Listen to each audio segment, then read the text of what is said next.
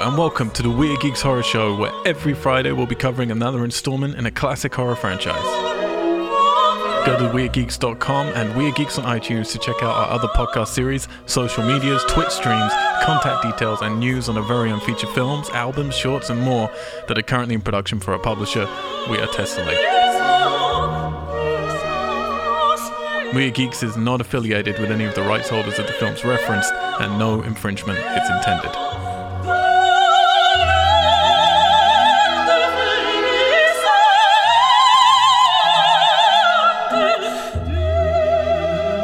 Geeks! Hello and welcome back to the Weird Geeks Horror Show, where every single Friday we take you through another installment in a classic horror retrospective franchise. I'm your host, I'm your host, Al White. And you were about to say, I'm your host. Well, not really. Well, kind of. Who's Surprise, it's Katie! I'm here.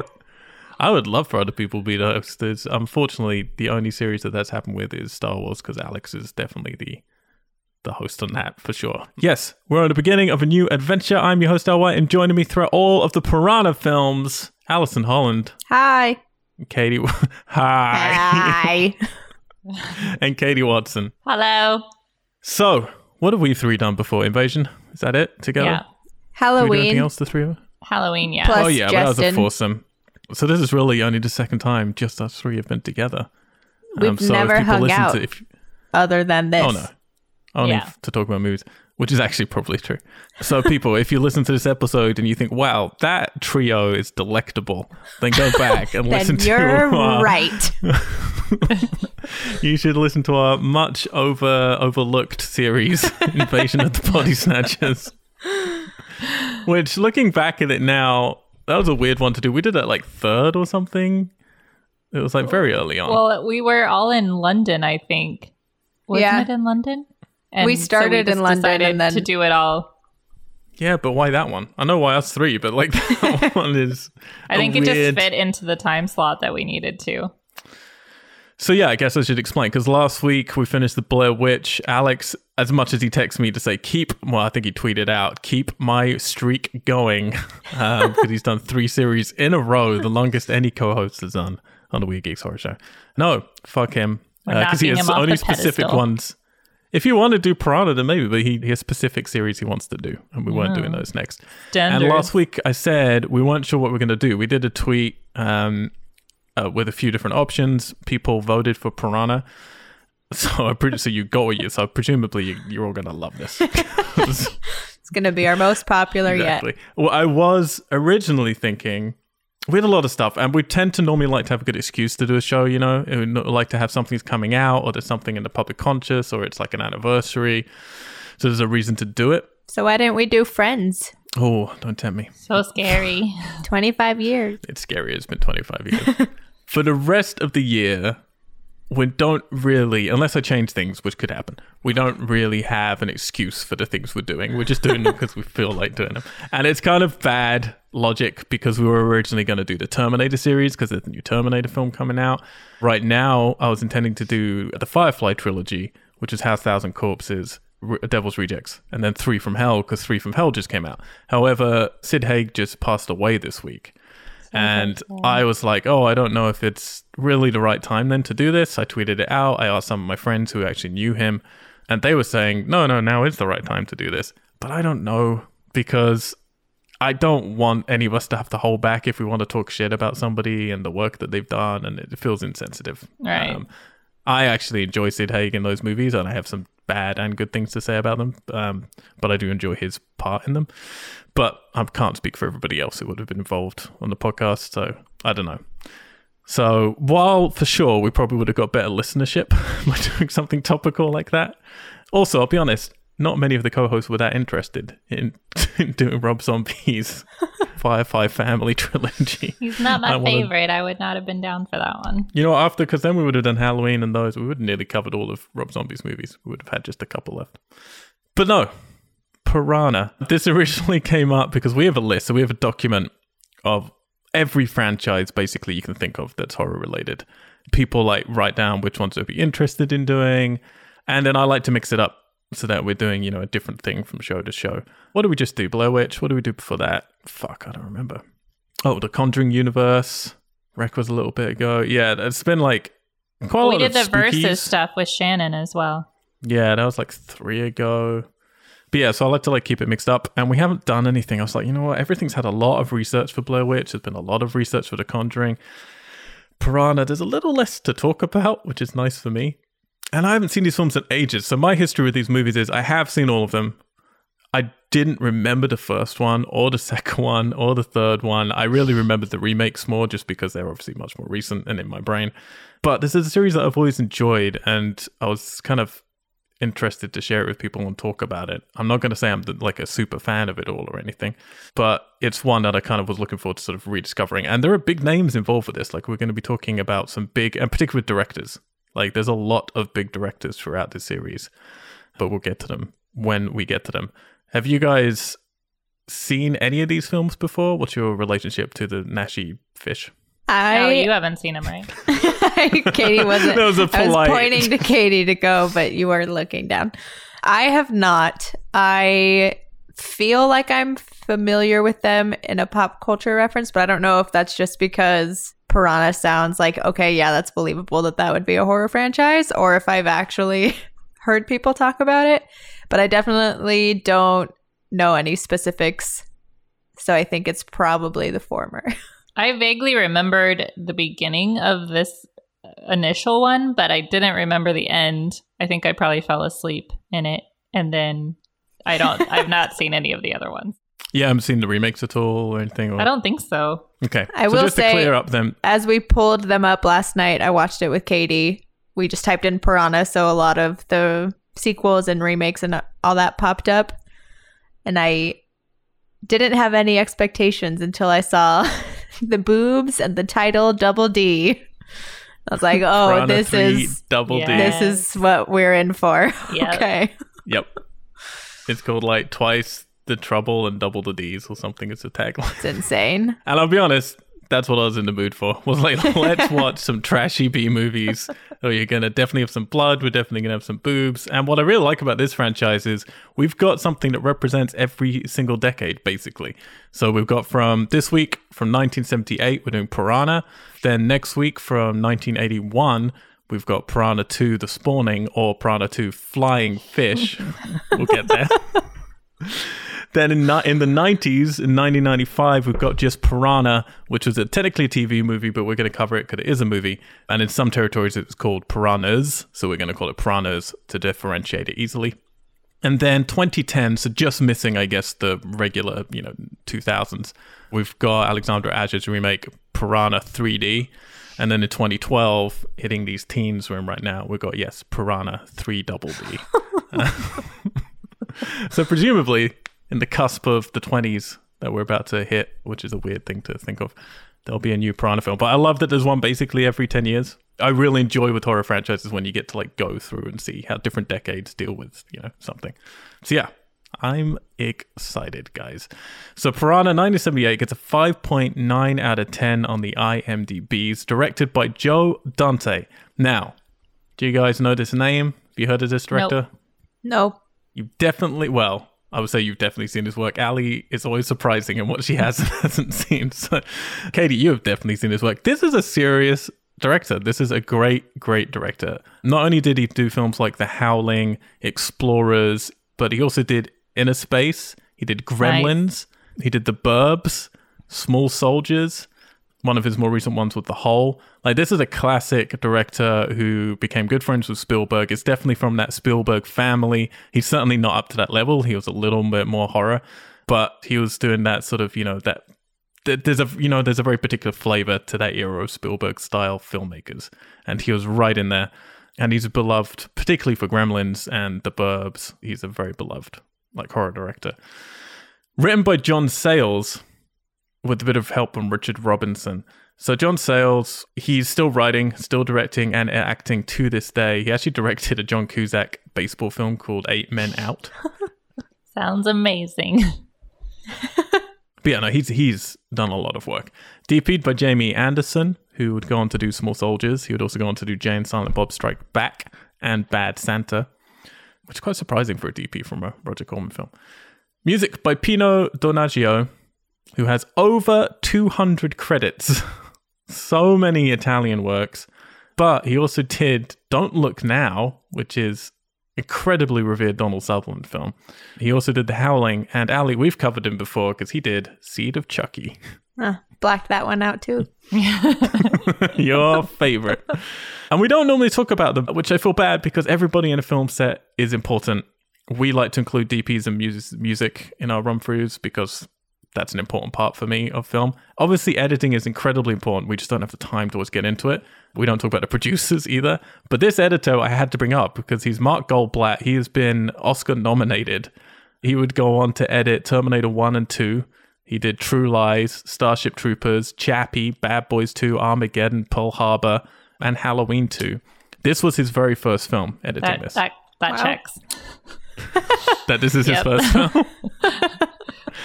It's interesting in the making ofs because you have separate interviews with him and Joe Dante many, many years later discussing the film. And he's so lovely about Joe Dante and saying all this nice stuff about him and saying how he learned a lot from Joe Dante of like how to sort of utilize when you haven't got much coverage or you didn't have much money, how to make an explosion seem bigger, you know, how to like make moments, do this and that. Joe Dante, when he's talking about it, says Mark Goldblatt, basically he would take him stuff and he would kind of go, he would never be affirming about anything. He was always like, can you do the editing on this? And they're obviously editing while they're shooting because it's just like no time on these small productions. And he would kind of like just go, well, I guess I can try and make it work, you know, like, and it would really like bring Joe Dante down where he thought, oh, I've made a piece of shit. Oh. Starring Bradford Dillman as Paul Grogan. This guy is a classic actor. I don't know him. I know his face. He's in tons of fucking films, including a lot of like Clint Eastwood, not the cowboy stuff, but like the sort of Dirty Harry style. He has a very like Charlton kind of Heston vibe to him, like young Charlton Heston. Yes. I think it's his jaw. Yeah. No, he was in a lot of work. He died in 2018. Get used to me telling you when these actors died. Oh boy. Then we've got Heather Menzies Urich as Maggie McKeown. She was fucking Louisa Von Trapp in Sound of Music. Oh my God. I knew she looked familiar. There was something in her face. I was like, I know her face. Louisa, wow. She died in 2017. Kevin McCarthy as Dr. Robert Hoek. We've covered him before in Invasion of the Body Snatchers. The original one. He died in 2010. Keenan Wynn as Jack. He's been in fucking tons of old films, including Dr. Strangelove. Oh, yeah. He died in 1986, just a few years after this was done. Dick Miller as Buck Gardner. He's got loads of small parts and things. He's one of those faces you fucking just know from so many things. He's kind of like the substitute for the Jaws mayor. Oh, right. And looks exactly like the Jaws mayor. It's insane. But he had small parts in like Terminator, Gremlins, The Burbs, The Howling, Weird Science, Small Soldiers, Explorers. He's just one of those faces that if you grew up in the 80s and 90s, you've seen him in so much stuff. He died in this year, 2019. Is anyone alive? Barbara Steele. The dog is alive. The dog is still. Brandy. The piranhas are still alive. Barbara Steele as Dr. Mengers. She was in loads of Italian films, presumably acting with her eyebrows always. She was in some Fellini, and she is still alive. Woo! Good for her. Get it, girl. Also still alive is Belinda Blasky as Betsy, who's in Gremlins, The Howling, Small Soldiers. And yeah, so these people have worked in a lot more Roger Corman, a lot more Joe Dante. Two people still left. That's great. Shot in 30 days at Aquarina Springs and Resort Theme Park in San Marco, Texas. San Marcos. Oh, really? Is it? Oh, yeah. I think there was a typo on the site I took the info from. Fine. Maybe they changed it. Maybe in the 70s it was San Marco. Just singular. There was just one person there. One Marco. That's why we've roped you into this, alley. Anything that's Texas-based. To correct. Gotta get you in. It's only 30 minutes outside of Austin. You've basically been there. I'll be honest, the geography of this film confused me. Because it looks like it was shot in Romania or something. It's very strange. So, guys, before we get into things, we do like to paint the landscape of the year. We're talking about 1978. We're going to start with the worldwide box office, which I believe Katie has pulled up. She looks excited. Yep. That was I'm counting because they don't have it they only have the top 25 and they don't have them numbered. Oh. And this website looks like I'm going to get a virus from it. Okay. I got it. It was really close between one that I feel like should be in the top 10, but isn't. And so I was like, I just wanted to double check. Oh, yeah. Is there anything below this in particular that we should know about? Well, yeah, Halloween is number 11 Okay. at 47 domestic Okay. and 23 overseas. So it was about 70 overall. Not bad. You have Up in Smoke from 78 and the animated Lord of the Rings. Oh, yeah. Which they never finished. All right. So what's the top 10? So number 10 is The Deer Hunter, Oh, which I definitely remember watching with my dad. it's a great film. Number 9 was Revenge of the Pink Panther. Not a great film. 8 is one I don't recognize, which is California Suite, Suite. Yeah, I don't know. Number 7 is Hooper. This one I know. Number 6, Heaven Can Wait. Oh, yeah. And yes, she can. Number 5 is Jaws 2. Yes. When are we going to cover the Jaws one? Well, yeah. That's really what people should ask is like, why are you doing Piranha before But not Jaws. I agree. The reason for that is because it's less interesting. Like, every now and then I want to do Jaws, but everyone knows, okay, first Jaws, masterpiece. The fourth one, hilariously terrible. Second one is basically the first one, but more boring. And the third one is up for interpretation because it's all over the place. We will do them at some point, I promise. But it's just like way less interesting than doing the 5 Piranha films. Well, it did pretty well for itself worldwide. It was 208 million. Yeah, it's fucking Jaws. Pretty good. Number 4, Every Which Way But Loose. Classic. And number 3, another classic, Superman. Is that number 3? I would have thought that would have been higher. Yeah. So what's the top 2? 300 million. Top 2, Animal House. Classic, That'd be Superman. That's amazing. according to this list. And number 1 was Grease Lightning. Yeah. Grease Lightning, go, Grease Lightning. I wonder if kids So still watch good. Grease. Like when I was at school, that's what the girls' boarding house, every single weekend, they'd get out Grease. Every single weekend, rent that VHS. Whereas the boys, one was always renting Passenger 57. Oh my God. Wesley Snipes? Was that Wesley Snipes? Yep. Sean told And me that dude, I looked like I belonged in Greece the other day, and I took it as a compliment. That's a I great agree. You compliment. choose to take it however you like. Ali. Hi. Katie, thank you very much. That was very illuminating. Ali, 1978. What horror films are coming out? What's Piranha up against? We Well, already know Jaws 2. I have a question. That was my question. Jaws 2 is not on this list. Oh, is it not? Nope. I will add it. Did I do the list wrong? I didn't know if that was you inserting your opinion saying this is not a horror movie by not putting it on the No, list. I definitely should have. Okay, I added it. All right. First on the list is Attack of the Killer Tomatoes! Exclamation point. Which I'll be honest, as I made that note, I thought, shit, we should have done that series. I remember you fucking great. If you talking wanna about see- this and explaining one scene in particular when we did Invasion of the Yes. Body Snatchers, and I was like, we need to watch that. That sounds great. Absolutely. And the scene is, yes, literally rolling dozens of real tomatoes down a hill in a city block and then overdubbing the sound of... This is amazing. That's great. We get George Clooney in the sequel. You should have got the same guy from this who did that That's true. sounds. Just reuse it. Second one on this list is Damien Omen 2. Then we have one that we've covered that we just discussed, Halloween. Done it. Go listen to Done us. it. Oh, sorry. Yeah, I didn't say Been if there. you're new. I didn't do it. I didn't do the rigmarole. If you're new, hello, welcome. Please head out to weirdgeeks.com, weirdgeeks.com. Please go on iTunes and type it in your podcast app and your Blackberries and find us, rate us, subscribe to us. It's the only way you can help us out. I'm not even going to do the Patreon thing. So don't worry I mean, about it. now You're in the seems middle like of- the you're best middle of your time, role. so. Fine. We're not going to sell you... Fuck it. Doesn't matter. Doesn't matter. Just, go listen to our Halloween show because that is a great one. Was it? Was it good? I don't remember. We're not going to sell you anything, but you should just go look on websites and buy your pet their Halloween costume now. 'Cause Yeah. Even if you're not going to dress up, you should dress up your dog.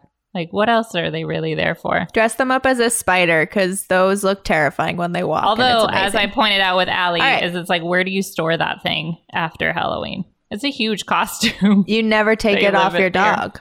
It's just always a giant spider. Did you guys see what I tagged you in today? Was when friend of the podcast, Justin Law, put up a thing on his Facebook today of someone dressed as a dinosaur I putting did their see dog that. Yes, to sleep under that a was blanket. hilarious. Mystified. I like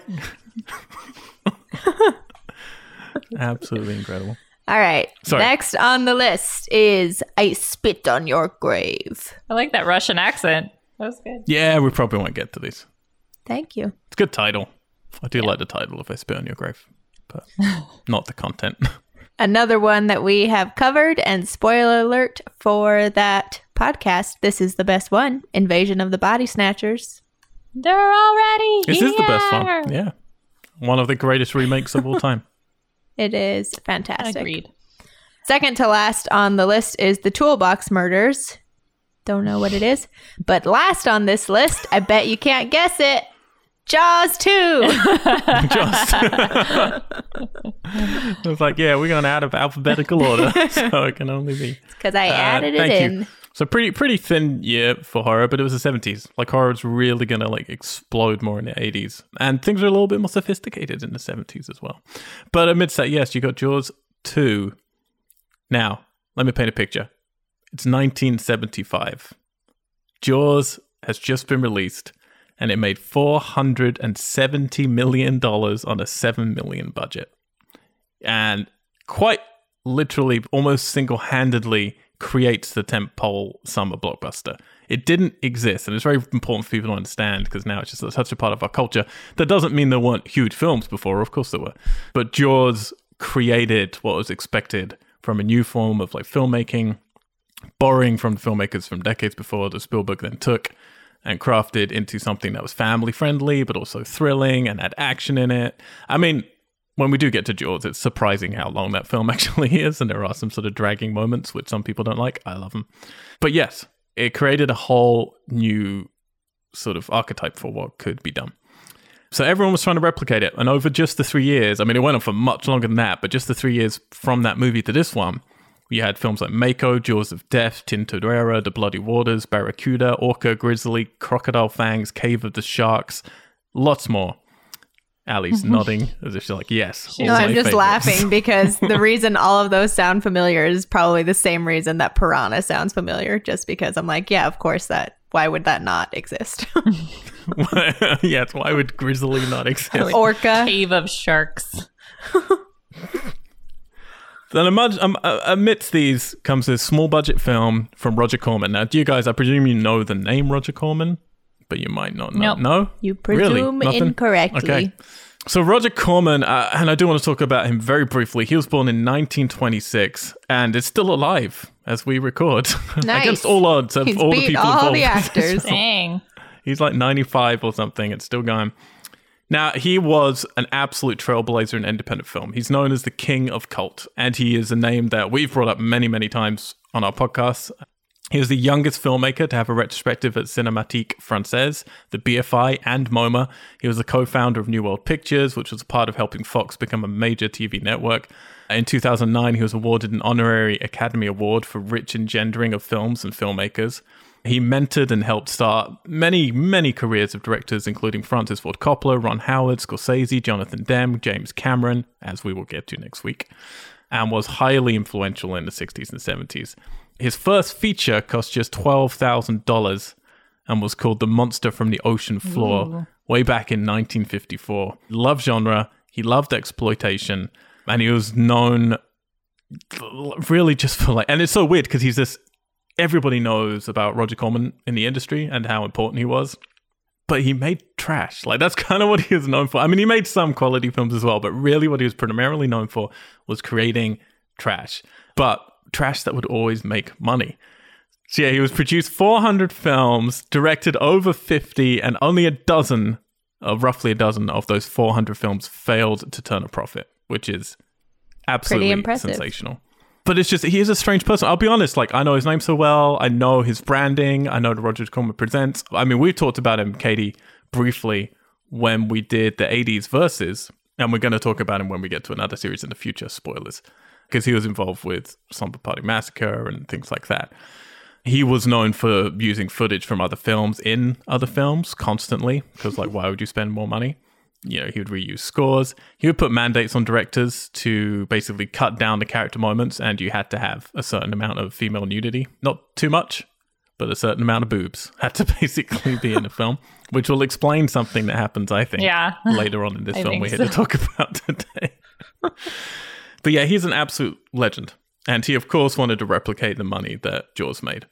So I say all this for those of you out there who don't know who he is, because he is a big part of the cocktail that is Piranha. And really, like, the flavor you're going to get from this is up there in the high end of Roger Corman films.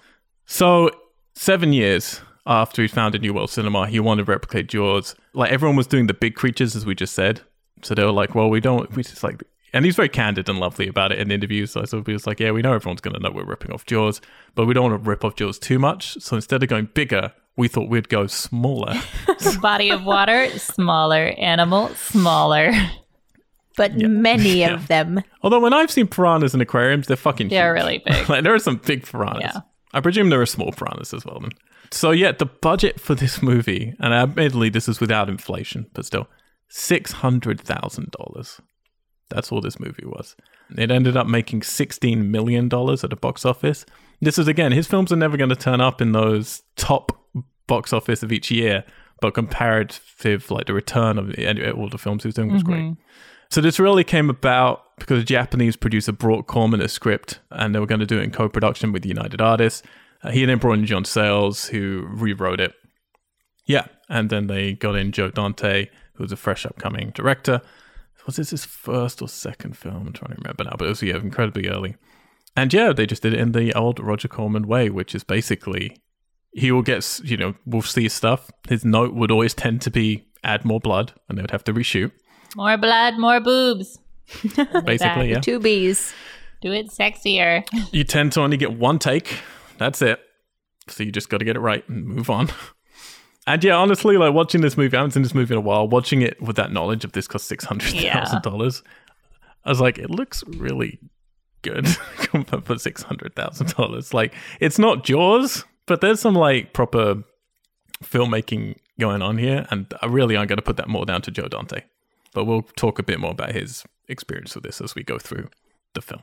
So we start with the New World Pictures logo, I love, and then we pan down to a military test site sign with the classic running water immediately to foretell you what's going to happen. This is where piranhas live, in water.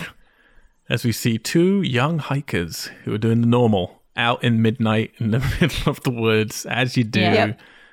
And the guy's like, hey, let's go check out this military site that clearly we shouldn't.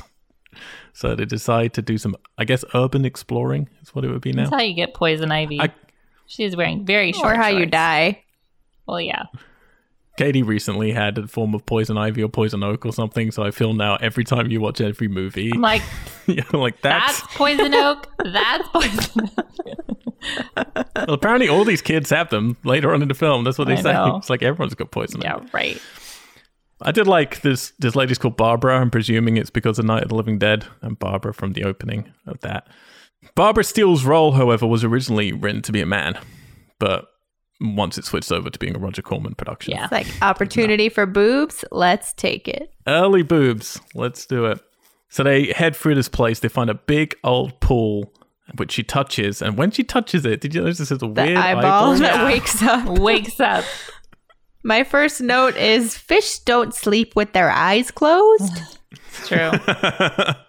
Maybe his bloodlust woke up. That's what it was trying to tell you. I love stuff like this though, when I'm like, well, I don't think that was a model, but it must have been, because obviously it couldn't have been CGI. So then you're like, it's either a model or a painting, but then they would have had to animate the painting. So I don't know, but we're going to get something very weird later. There's some fun animation in this film, so it might have been animation. I just like how she goes from like being hesitant to even go into this testing facility, and then they come upon a very ominous, dark, does not look like a swimming pool. It looks like it's like murky water. Yeah, it looks disgusting. Yeah. And she's all like, let's get wet. And his hesitation is then mocked. Like, she's like, you're an idiot. Like, let's get in the water. It's like, yeah. What? It's such a weird flip between the two of them. And it's literally just so then she can get her boobs out. Yeah. So she'd say boobs number one. It's been a while since we've had boobs in the Weird Geeks franchises, I have to say. No sooner have they jumped in than the boyfriend's immediately complaining about getting bit by something. Now, I'm going to say this straight off the bat. Something that surprised me with this film, and one of the many big differences between this and Jaws, is things just happen immediately. Like, as soon as people get in this water, there's no fakes. There's not one fake scare in this movie. Nope. There's no like, oh my God, someone's biting me. And then, oh, it was just a dog or it's just a whatever. And there's no like build up really of suspense once you're in the water. It's like, once you're in, you're fucked immediately. Well, it says like in the premise of it or whatever, it's like there are meant to be thousands of these things. So it's almost more surprising that they wait as long as they do to get eaten. You'd think with 1,000 of piranhas that 2 people in that water would just be like immediately demolished. Just decimated straight up. I mean, the guy, the doctor they're going to meet in a second is going to throw in the line, they breed like flies, which if they do, that pool would be, there would be no water in that pool anymore. Well, that and you would see activity happening in that water. It wouldn't be this calm, serene surface. Oh yeah, and it's almost, I mean, it's a little murky, but it's almost see-through that pool. There's no way that they can't see what's in there. But anyway, he's dragged straight under, blood starts coming up. She decides not to scream or get out, just starts calling his name, which I love. People do that in films when, like, aquatic movies, when someone's disappeared. And they're just, like, shouting their names, like, they're under the water. Yeah.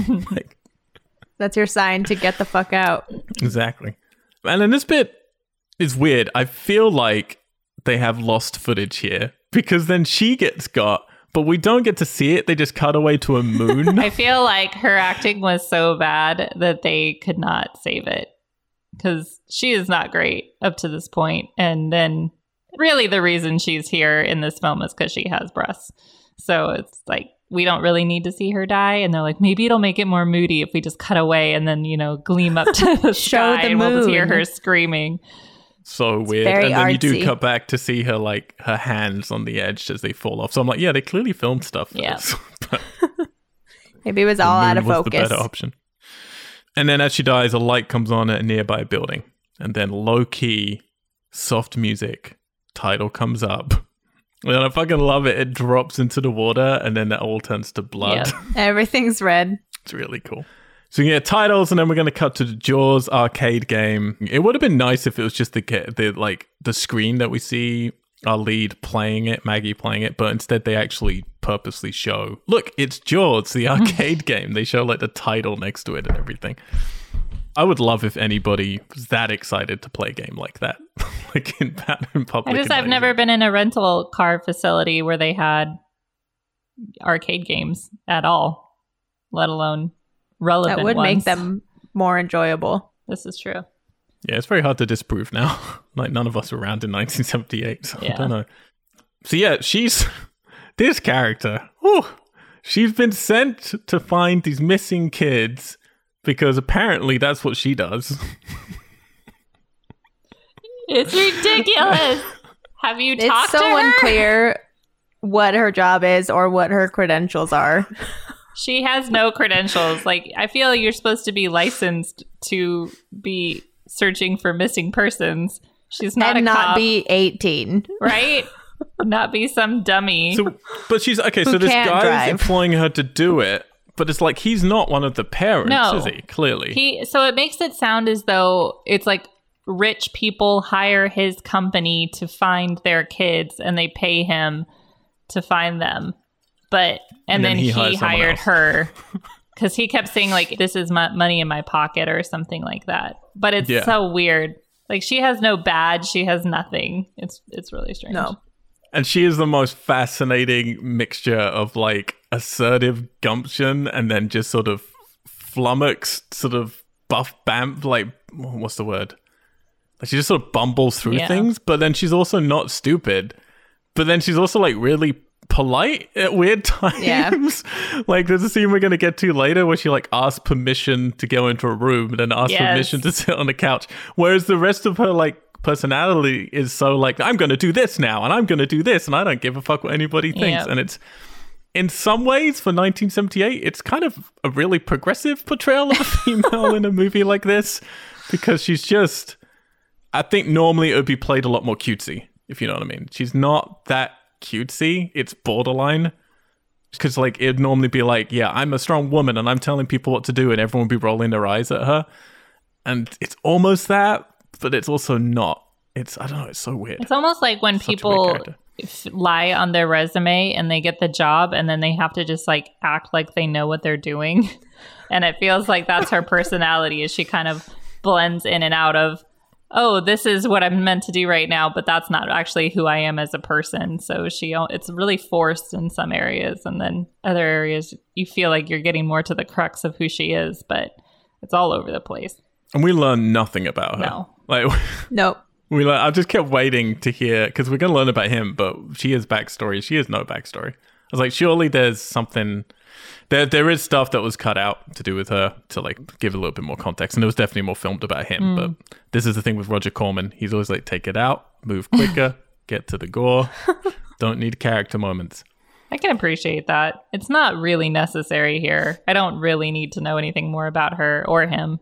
So I appreciate I would appreciate just like when they're going to have that conversation later, I would appreciate just like him asking something about her. That then even if she doesn't want to answer it, you know, okay, that's what. Well, I feel like just that like whole scene is improvised anyway. So I don't know that there was actual dialogue there. I mean, it's just that he, as an actor, didn't think to ask her anything about herself, because I feel it's almost too weird. It was such an awkward scene.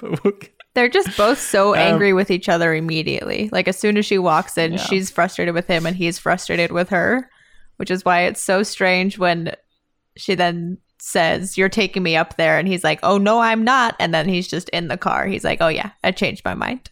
Well, yeah, there's definitely meant to be a comedy cut, but it's fucking weird. Anyway, man, we're nearly there. We get this grainy shot of a plane taking off, which is actually great footage. 100%. This is one of the Cormans. Yeah, we've shot this before. I'm going to use this airplane shot in every movie we ever use, because it's a whole different stock. Anytime someone travels. Yeah, no, completely. I mean, it makes sense. Why would you pay for that when you've already shot it for a different movie? And now we get introduced to Jack and Paul. Jack is like this old gentleman who lives out in the woods by the river. And then Paul is going to be our lead. He's sort of dad age, I guess, alcoholic, drinking a whole bunch, seems washed up and his life's gone to shit, but he's kind of at peace with it, which I appreciate about his character. Bradford Dillman, who plays Paul, was originally very unhappy with how 2D his character was. So he talked to John Sayles, the writer, who explained to him, Roger Corman doesn't normally use good actors, so he doesn't like to have elaborate characters that are going to challenge those actors. But since Dillman is a real actor, which he was, like again, he was kind of a get for them, they could enhance his character a little bit. So they actually added some of this stuff for him to allow him to have a bit more backstory on screen. So yeah, they're like hanging out. Jack apparently used to sell plastic fruit. But now I miss it's so that. weird. It's like this schmaltzy music comes in. It's like, yeah, but now I've got the river, got the dog, got my booze. Someone gives him a bath. The river. He's talking about the river. He said like the river bathes him, the river feeds him, it lulls him to sleep at night. Puts him to sleep. And it's so weird. He's it's like, what do you got? Really... He's like, well, I was waiting for her to be like, I also have the river. It's not just we're yours. neighbors. It's like this 70s hippie acoustic sort of music comes in. It's like, it's so strange. Anyway, we're setting him up to die. Yeah, and then what Ali was talking about, our lead lady Maggie just turns up at Paul's house out of nowhere. We don't even get a scene of her coming to town and someone we see saying, her driving like a maniac through the mountains. It's kind of impressive, like the first time she's ever driven a car. Like, honestly, though, those Jeeps are extremely hard to maneuver, and you can tell that that's actually her driving that Jeep. And those things like are struggling to... My question was more, he rented that Jeep. That Jeep was a piece of shit and was rusted. When she flips the hood, it's like completely disgusting under that hood. I was like, that's a rental? That's... It's the 70s. We never come back to that, though. The car is still working. And then she just keeps driving. Well, it gets totaled later. It gets totaled. Well, yeah. We just see her looking under the hood, and then the next scene, she's driving it again, I guess. Yeah. Maybe we're to assume that she's a mechanic as well. Oh, yeah. She can handle everything. No, it's so fucking weird, though. She just, like, turns up at his house, walks into it. He thinks she's been sent by his ex-wife, which is like, well, what for? Because the context we're going to get later is they moved there together, and then it kind of fell apart, and... Like, it's not like he ran off and his ex-wife is looking for him or anything. It's very weird. Yeah. Oh, yeah, no, that's the backstory with her. Her ex-boyfriend, he did run off from her, which potentially who could blame him? And she hired a PI to find him and then got so entrenched with the PI world that she decided to start becoming a PI. And then eventually she actually caught up with her ex-husband. But by the time she found him, she didn't care anymore because she was so... This was what they were going to put in for her? I think they might have even shot it. I was going to say, I did not get that if we were meant to get that. Okay. No, that's a back history that we don't get. Which would make more sense with the dynamic between the two of these. But again, a PI, like a real PI, you have a badge. So that when people are like, yeah, but are you a real PI? You can go, yes, and you hold up a badge. And probably protocol that you follow with each stranger that you meet and certain questions that you ask. You should probably not just like walk into people's homes and then get upset with them. Yeah, I do love that he's just immediately like saying it. Well, because she's like, where do you think they could be? He's like, well, if they drowned, they're probably swept down to the dam. He's just so fucking pessimistic about everything. And then he tells her about the army test site that closed down 5 to 6 years ago. So she drags him along, and it's just such a weird relationship. That's just immediately, it's like, well, we're going to be the leads in this movie, so you better come with me. So it really reminded me of like Lucille Ball and Desi Arnaz sort of feel, where he's just like kind of being dragged around, and then she's sort of dopey, but also intelligent. And then every now and then it was meant to, like you could hear like the sound cues that were trying to tell you that was meant to be funny, and it's just awkward. So awkward. But I'm gonna increasingly kind of love it. Like it evens out. I think their dynamic evens out. At the beginning here, it is really harsh. Like for me, it's the one thing that I remembered about this film was as soon as it started, I was like, oh yeah, this was the film with the really weird couple at the lead. Because without this weird dynamic and sort of, I'm not going to say chemistry because I don't know what it is, but whatever's going on between them, it could be very dull, you know? But they do add an energy to it. Right. Like the dynamic. And we're early on, but I feel in the 80s is really where this kind of energy is going to be sort of perfected. Like this is a real like Indiana Jones or Romance in the Stone. But it's also nice because it doesn't have the man being the kind of know-it-all sort of way that Indiana Jones and Romancing the Stone has, where the woman is just kind of like, oh, I can't do anything. And they're this like wilted flower. But in here, it's kind of nice that they make him this sort of alcoholic, doesn't want to do anything, on unemployment sort of guy who has no desire, like he has no goals or ideals or standards. So he just does not have a lot going for him. So I found that refreshing, especially for the 70s. Yeah, I mean, that's what I mean. It's like in a weird way, it's kind of progressive. Right. Like she's an interesting character. So yeah, they head up there. Paul says he hiked there once with his ex-wife, and then they get to the pool. He puts his hand in the water. We get a POV shot of the piranha coming towards his hand, but the water's so clear in this scene that they would see that happening. Thousands of piranha are meant to be in there, you guys. Yes. They go into the building where the light came on before, and I love this moment where she picks up the coffee. It's like, it's still warm. Like, oh, yes. Private investigator. I love how she smells it to find out that it's warm, by the way. She doesn't just hold it. Does. She looks like she's about to drink it. She like brings it up to her face. Warm. Even more ridiculous is when they just open this door and there's a whole lab, and in a way that could only happen in a 70s movie, it's just making bleeps and bloop noises. It's just going bleep, bloop, bloop, bloop, bloop, bloop, bloop, bloop, bloop, throughout this entire scene so that you know science is happening. That kind of sounded like the Halloween score right as you did that. Season of the Witch. Oh, God. Don't start. Absolutely crazy. But I'll be honest, that's like, there's weird stuff happening here. You can definitely see the budgetary restrictions, but it feels like a fucking movie until I get those sort of sound effects. And then I'm like, okay, this is B movie. I also love how they decide that someone's been there by like a warm cup of coffee and not the fact that there's a live rabbit in a cage. It's like, obviously, that thing is not still alive after 9 years of being in that cage by itself. Poor thing. Well, and absolutely unfathomably weirder is the fact that we're going to get watching them as they go through this scene is a stop motion animated small bipedal shark boy. I love it. Like there's some other weird creatures in jars, and there's one in a tank that looks like a sort of is from Dark Crystal or something. I don't fucking know. But this guy, that's a lot of effort, and he does nothing. He never comes back. He does nothing in the scene. It's so fucking weird. And if you've watched other Joe Dante films, that's all I could think is like Joe Dante loves this stuff. Like he loves it. He loves puppets and like the stop motions things, and he would certainly go on to do more of that stuff with Gremlins and stuff. But it's just so out of place, and it immediately just made me go, oh, this is maybe going to be much more interesting than the film's actually going to be. It reminded me of the animation style from Clash of the Titans, like the original one, which I loved. So it was very on board. Exactly that. It's all, yes. But then, he's gone. Made me really sad. I was waiting throughout the film. I was like, maybe they're going to have him like climbing a tree in one of these scenes. Like he'll just be in the background constantly monitoring what these two people are doing.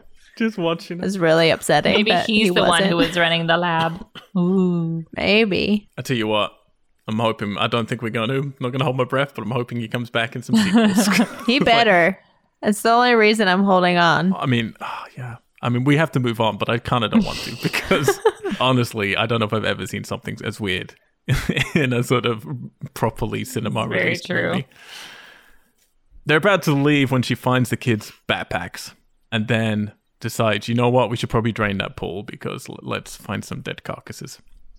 So luckily there's a conveniently labeled drain switch. It's just a very extreme decision to jump to where she's like, I found these bags. They're dead. Let's drain the pool. I was like, how did you jump from that to that? What if they're just staying in this facility? You don't know that something malevolent happened to them.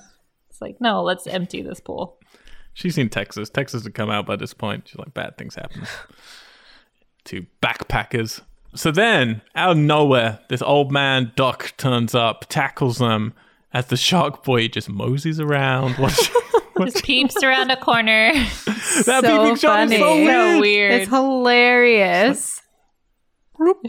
Then he's gone forever.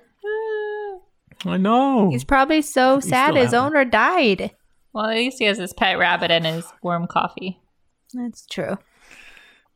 So, in the drain pool, they have a big fight. There's a tuffle. And they knock out... Yeah, there's a big old scuffle. They knock out the old man, drain the pool. They find bones down there. But he says he thinks it's a dog.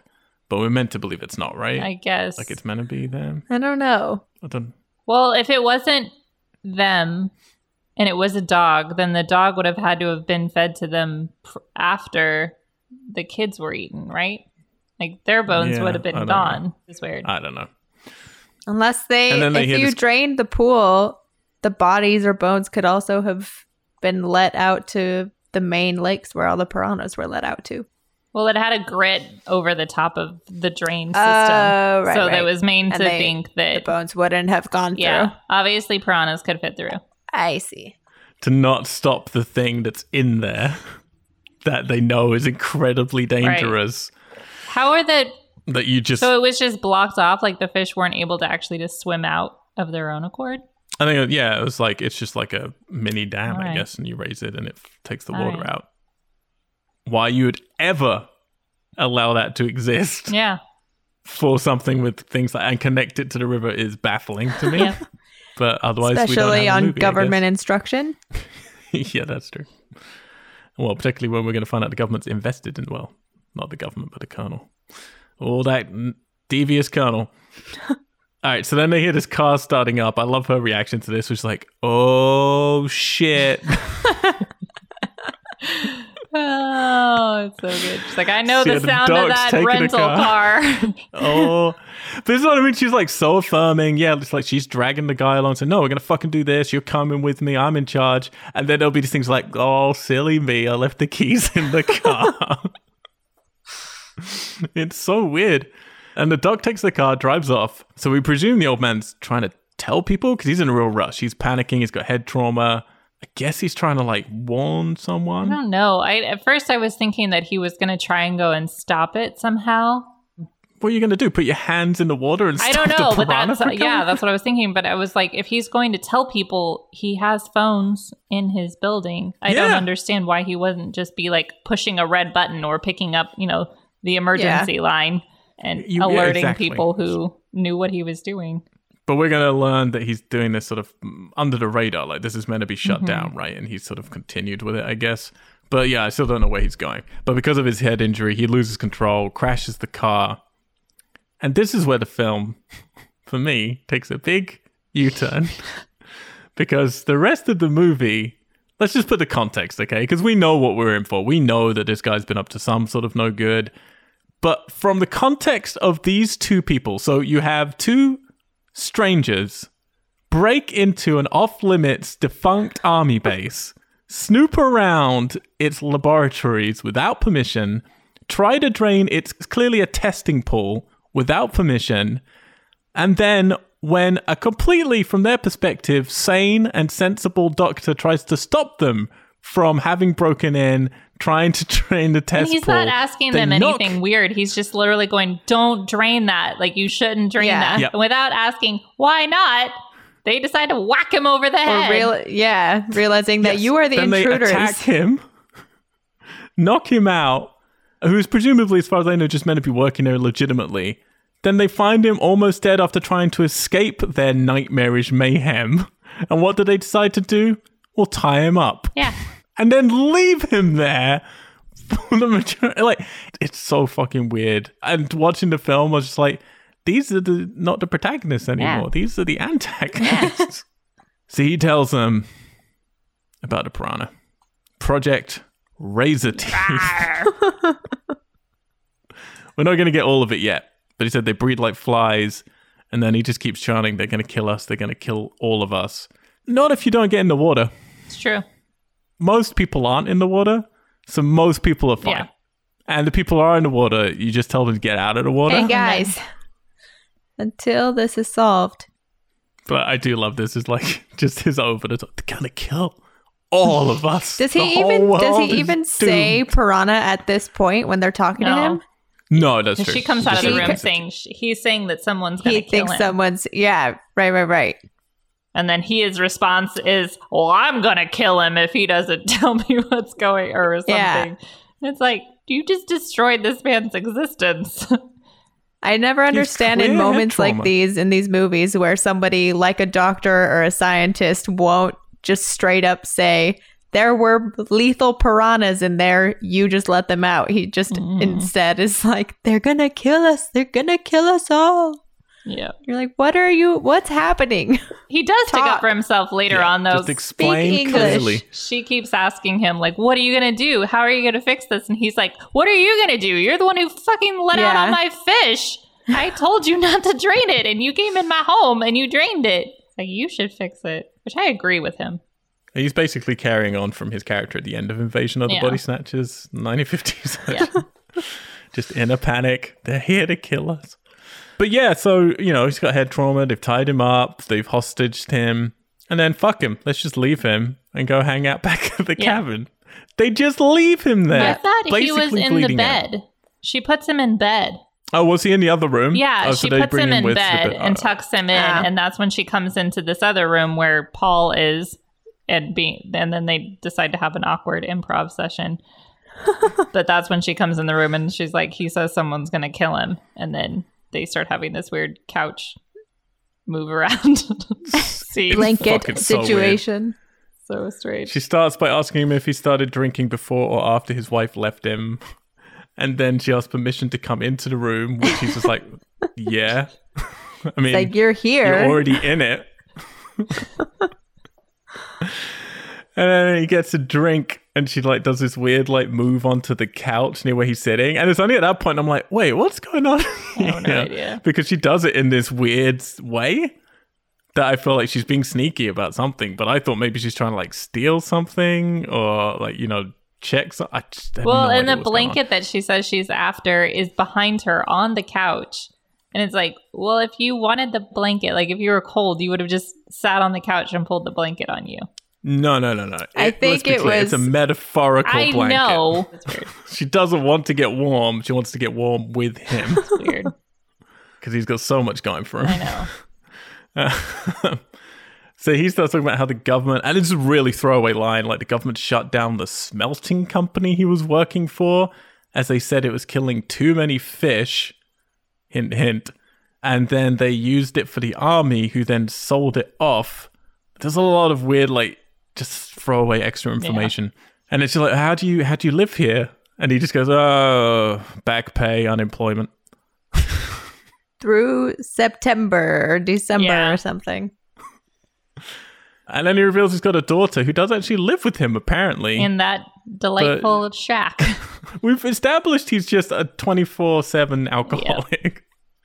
Well, and then at the beginning, when that older man asks him, you know, oh, I have the river and I have this. He's like, what do you got? And he's like, I got my alcohol. It's like, you'd think I that at that got Jack. point, somebody would have remembered, oh, you have a daughter as well. Right. Well, and I do think it is because, yes, at some point, probably by this point in production, he's gone and spoken to the writer and said, I'm not happy with how 2D my character is. They've given him a little more for this scene. And maybe allowed him to improv some of it. I don't know. But yeah, it doesn't fix with the rest of the movie. Especially when you see his daughter, you're like, man, your ex-wife must be hot because that did not come out of you alone. He's a fairly good-looking His little bear daughter of a is like man. a little angel. Yeah. She's super Her sweet. hair is crazy. I kind of like how cute he is, though. Like, he like sits on the couch and then he just automatically puts the blanket over her feet and his feet, but he's not being sexual. Like, she's like apparently trying to get into bed with him. It clearly the furthest thing from his mind. I would not be having sex on that couch. That looks gross. Well, he says, guess I'm not used to being around people. And then she said, well, that's obvious. I've been trying to himp my way under the covers for 5 minutes now. With What all a this line. talk of smelting and May I alcoholism. sit down unemployment. here, please? But so, yeah, this is the point where I was like, I had to write down, I don't believe any of these characters or their back history, but I kind of love it. I kind of love this pairing so much So from this point weird. onwards. Like, I don't believe they're real people, but I do believe that these fake people would be together, if you know what I mean. Yeah. I mean, they're just two lonely people, and I guess it works out. Obviously, when she asks to enter a room, that just means, can I have sex with you now, please? May I enter? And then you may enter. Basically. I have no idea if they actually have sex or not. At first I thought, well, they must have because cinema rules. But then the way they are with each other later, I'm like, oh no, they don't have any physical intimacy throughout the rest Like, of the oh, film. they still don't have chemistry, so they must not have had sex. She has a super weird moment with his daughter once, like way later, once we end up at the lake with them, where I was like, ew, don't touch her. She doesn't know you. But I'm going to say they didn't have sex. I'm going to say he got drunk and just passed Yeah. out. Because they have a flirty chemistry, but not a we've had sex chemistry for the Yeah. rest of the film. True. Which is, it's restrained from Corman that there's no nudity here. This was clearly a good chance to get some more nudity going, have a little sexy scene. No, cut away. She does notice here the pictures of Paul's daughter, so she knows here, this is how she knows how to definitely identify. And we're learning, that the daughter's at summer camp on the other side of the dam. So yeah, here's the next morning, here's where he shows her, I've got a raft. It's gonna put really slow. I think His we should denim take jacket it. on. I love his denim So- on denim. It's the best. His big Texas belt buckle. So good. What's the thought process here? They want to interrogate this man, so they decide to put him on a raft in the river in public. I really have no idea why they ended up on it, but then once they get information, they have a destination, but this raft is so slow and they're along the coast the entire time that I was like, why are you on it? Like, if you're in a hurry, get on land just and be run. running. It's This so entire weird. film, it's like watching The Last Jedi. This entire film is just this incredibly slow chase, but after things that are presumably very fast, and they're just basically picking up the sort of wreckage, the detritus of whatever the piranhas have done. Yep. It's so fucking weird. And like you're saying, Ali, they could just get off this at any point. Why'd they get on it to begin with? No idea. I have absolutely No no idea. idea. And she's even like, will it hold 3 people? He's like, I don't know. Never It's tried it. My massive. daughter's scared. It's probably It's- fine. Let's see. And then It doesn't even have I sides. wouldn't trust anything that man said that he made with his own 2 hands without any nails. I'd be like, I'm good. No. And this is where you're like, okay, yes, this is a cheapy Yeah. movie. Because some of the other bits, I'm like, this could get bigger. And it's so weird how much this movie is just going to be on this raft. So yeah, his daughters are scared of water. So we cut to her at the camp, and this counselor is trying to convince her to swim, but she's having none of it. Love this 70s sexy music that plays whenever we're at the summer Because camp. they have like the 2 hottest camp counselor girls that run the whole camp with the buffoon manager guy. Oh, that He's guy. awful. I've just called him Hat Man. He's definitely a theater actor that got this job. Like, this is his first film after being in theater. He is so He's bad. a cartoon. But that's the thing. He's the red flag for me of what the rest of this movie could have been like. Mm-hmm. He has lines like, people eat fish. Fish don't eat people. Yeah, he's the first actually bad actor Yeah. here. But we still have these little flourishes for me. Like when the daughter's then like being pulled away from the pier, we get like just a simple dolly sort of tracking shot and then pulls away smoothly from it. And we do get that relationship of fear between her and it. And it doesn't happen enough in this film, but it's these little hints of what Joe Dante is going to do later in other films much better, where he just can ratchet some tension and have some elegance in the way he tells the story. But yeah, it comes in small drips and drabs, like here and there. Old man Jack, he's drunk by the river with his dog, and then his toes get I nibbled love on. this scene where he's talking. You ain't even listening to me. Yeah, he's like, I'm telling you a story. Brandy. It's so funny. I love it. I should also note that as Yeah, soon he as is- we he- saw Brandy at the very beginning of the film, Allie's immediate response was, "That dog better not die." She's like, "I'm It down." didn't. It did not. A previous dog may have died in Yeah. the swimming pool, but not sure. It's okay. We didn't have to see it. But we didn't know that dog, so who So cares? fuck him. Right? Right, guys? All the humans can die, but not that dog. It was a cute A lot of humans dog. are going to die in this movie. I'm genuinely excited for where we're getting to. Because it goes fucking It does. crazy. It goes real dark.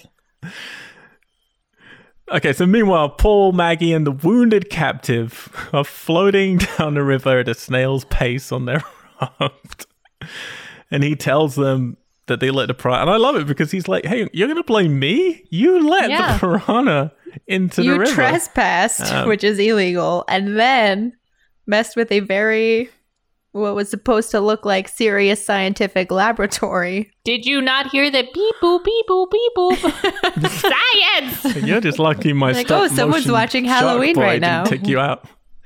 There's a line in here which is like, Jack says that it's cold mountain water, so they wouldn't last, and no one replies. There's not even a fake explanation. for that. They're just like, oh, they must have bred them to be in salt and fresh water. Like, Didn't do it's anything. ridiculous. And this is where they come across the first bit of mayhem that the piranhas have caused, which is his friend Jack and his feet gnawed to the bone. It looks pretty cool. We only see it for a second. But Pretty sure it was not that great of an effect, though, because his legs are about half the size that normal human leg bones are meant to be. It's just like they do it so fast and that I almost like rewound it. But I'm really bad at the Apple TV, like how to rewind on it. And I've done it many times where I just skip ahead and then don't realize I've skipped ahead. yeah, it's best not to rewind it. Just let it I come know. at you. Maggie, though, apologizes, which I guess she's just saying it in a way of, oh, I'm sorry that your friend's dead. But I felt what she should have been saying is, oh, I'm sorry that I drained the fucking pool And started now your all friend of is this. dead.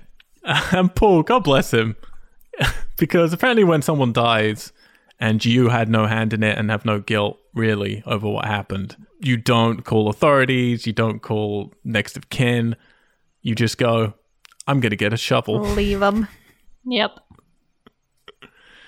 Because I think he says he wouldn't want to be buried in town or something, like he would want to be buried out here or something like it. But it's just like, that's not you don't, it makes you look very there guilty. are laws. If you're just burying this person.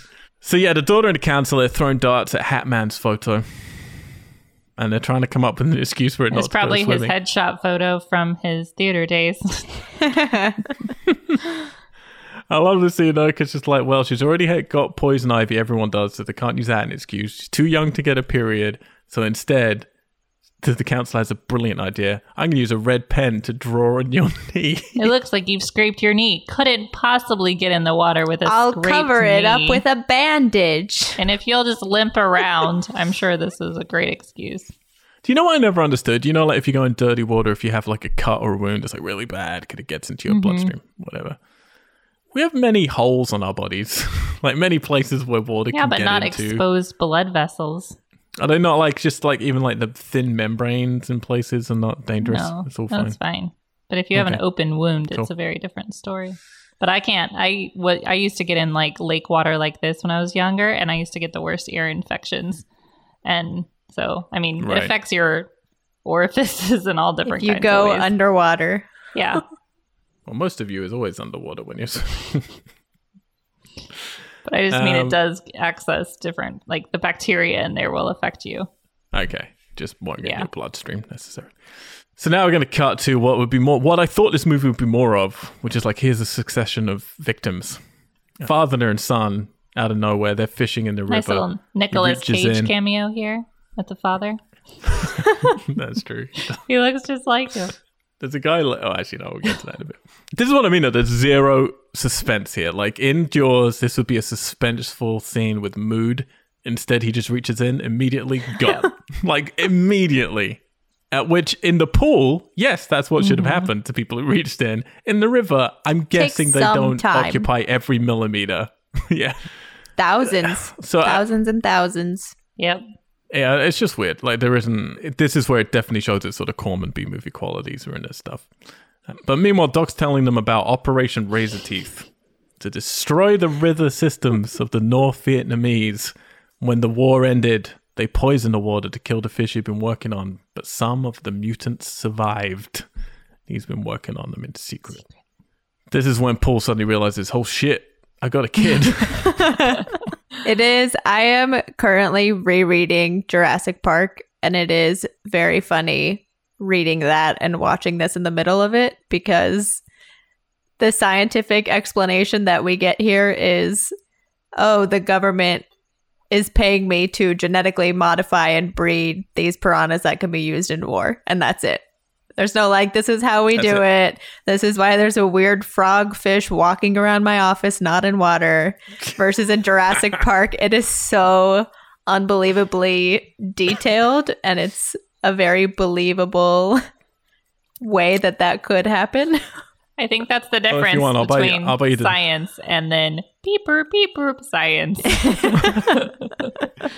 I'll buy you the novelization of this, because then actually that's where some of these facts through the back history came from. And I'd rather maybe not, it's but a thank lot. you. Allie, this is the real source of how piranhas now currently exist. They didn't exist before this. Before breeding. Government. I mean, we should have said at the top of this, I'm really into aquatic horror, really, really into aquatic horror. Allie, whenever we do shark movies, you always do a little announcement to our friends to explain, as is Sharks quite right. are friends, not food. Or or suits. or necklaces. Yeah. Then you always like to, and I agree with you, point out these are monster movies, and maybe it's bad for the public conscious still to create monster movies about sharks, but we shouldn't take it as literal. When I texted you about this one, I was like, are you going to do something like this at the beginning of Piranhas to say piranhas are not actually man's enemy? You're like, nah. Piranhas will eat you, though. Sure. I mean, some sharks I know, will eat but you, if you they if won't you have eat a you. shark They'll and bite a you thinking you're Yeah. food, but they won't actually eat you because then they realize, oh, you're not a seal. Piranhas will just eat you. Sure. Well, I don't They know. will. All I know for piranhas is I know they eat things. I don't know how much they will just eat people. I've been told from movies like this that piranhas will just decimate your body in seconds. And I know some piranhas can't do that, but I don't know. It's a carnivorous animal. It's the same with pigs. Like, pigs will eat a human. If you fall in a pig trap, it'll eat you. Like, they just completely. have no standard of eating. They'll just, like, eat. Yeah. But we shouldn't be scared of all pigs. No, I mean, that's tiger what I'm sharks saying, are the though. most It's dangerous like, shark, it's and they the will same actually attack advice man. as for this film, where it's like, if you don't want to get hurt, stay out of the water. Don't swim with piranhas, and they won't eat you. No, completely. But we're just talking about the messaging Sure. of it. Like with sharks, you want to tell people, yes, of course, be aware, but don't think of Jaws as a literal, like, that's not how it is. But with this film, you're like, yeah, fuck it. Let's just paint all piranhas as nightmarish monsters. But to be fair, these are mutants. So Yep. I mean, Like then we're going to get X-Men into piranhas. Logan and that Yeah. universe and discuss But I just said, I was like, mutants they're like X-Men mutants. and- or yeah, piranhas. exactly. Maybe those where are universes you will going cross with Logan? soon. So this is where they very gradually come across the father who died with his son still on top of the overturned canoe as they just painfully, slowly trek down the river. This kid is, he is not the cream of the crop. Like, he's just on the top of this canoe that's obviously sinking, just going, Daddy, it's sinking. Daddy's not coming back. Like, you saw Daddy Daddy's dead. drown in a pool of his own bubbling blood. Like, you need He's probably to figure floating shit underneath out. the canoe. I know. I was like, you probably can see his bones at this point. Yeah. Just say. I mean, he's some good shock. But I mean, okay, so the doc jumps into the water, swims For the what kid. reason? I don't understand this logic. I think he does it just literally because we've had the conversation just a second ago where he realizes they're blaming No, him. but is he for everything's hoping to happened, so he save wants this to, like, kid? No, completely, yeah. What can he do? He swims up and then starts immediately pulling this kid off of the canoe into the water. I don't understand. I was like, what was your goal Just yell here? out, stay still, so the canoe Right? doesn't flip again. Yeah. Just It makes pointless. absolutely no sense. See, this is where we get the first shot of the piranhas, little silhouettes under the water. Look kind of like the little cracker fish in Friends that Eddie uses. Yeah. Crazy. I was thinking they looked like goldfish, just not orange. I mean, to be clear, they're all just rubber toys on sticks. No, but they look And so real. there's a good, if you want to see it. I mean, I honestly think they do a really good job considering, like, there's... Katie's face. Look, I mean, look, Like you a watch solid Jaws and it D looks as like a science shit. Like, the experiment. shark looks like shit Double D? in Jaws, and that had a budget. This is just, like, they've nothing. And I think between the editing and some of the lighting, they actually do a good job. I really do. There is a source where you could probably get a school of fish swimming rapidly like that shot, and then just put No, red but it wouldn't water have that. or Piranhas something have a around particular it. silhouette. But you could just go to an aquarium I in like the 70s and film some piranha, and then just beat them up. There's a good little documentary on the Blu-ray, and you can watch it on YouTube as well, where they kind of go into detail on how they did a lot of this stuff and the sort of how just insane it was for them, just how crazy. Like the special effects guy, what's his name? Yeah, Chris Waller. He kind of gives this backhanded compliment, which you would not be allowed to do this stuff now, but of how working on a Corman production is. He was terrified of water, and they basically forced him to get into it to do some of like this effects stuff with like the sticks and the piranhas. And then they need to do this complicated for when you have zero money sort of rig of getting them to bite underneath the raft later on. Oh, right. And they literally then just like, oh no, we need someone like right down there. And he was like, before I could even tell them, no, I'm terrified of water, they had strapped a tank to my back, put like a mask over me, and it's like they're walking me out into it while someone like the guide or whatever is like saying, okay, do this, don't do this, be careful with this, if you come it too fast you're gonna get this and you're gonna die. Wow. And they just shoved him down. And he kind of this backhanded compliment because he was like, no, I'm not scared of water, so I guess thank you to them for Immersion But therapy. it's fucking crazy. Yeah, how they made this movie. It's true independent filmmaking that you can't redo anymore. So Doc gets got immediately, and then we have this insane moment where they're literally dragging the kid over Doc's body as he's being eaten. This kid's gonna have a great adulthood. You could just see in Doc's face where he's like, I didn't think it through. Yeah, why did I get off the raft? It would have been fine. I mean, he deserves what he got. But does he?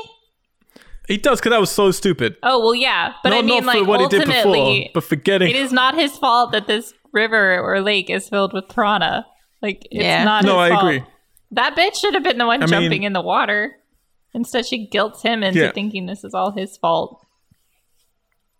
Look, he's not completely innocent, but no, I don't believe this is all his fault. But he was stupid to get in the water, so... Yeah. So they just continue their incredibly slow... Well, after they pull his body up onto the raft that has no bite marks on his legs. Yeah, there's some blood on his shirt, which was barely in the water. But he's dead, but he's fine. They got this kid in shock.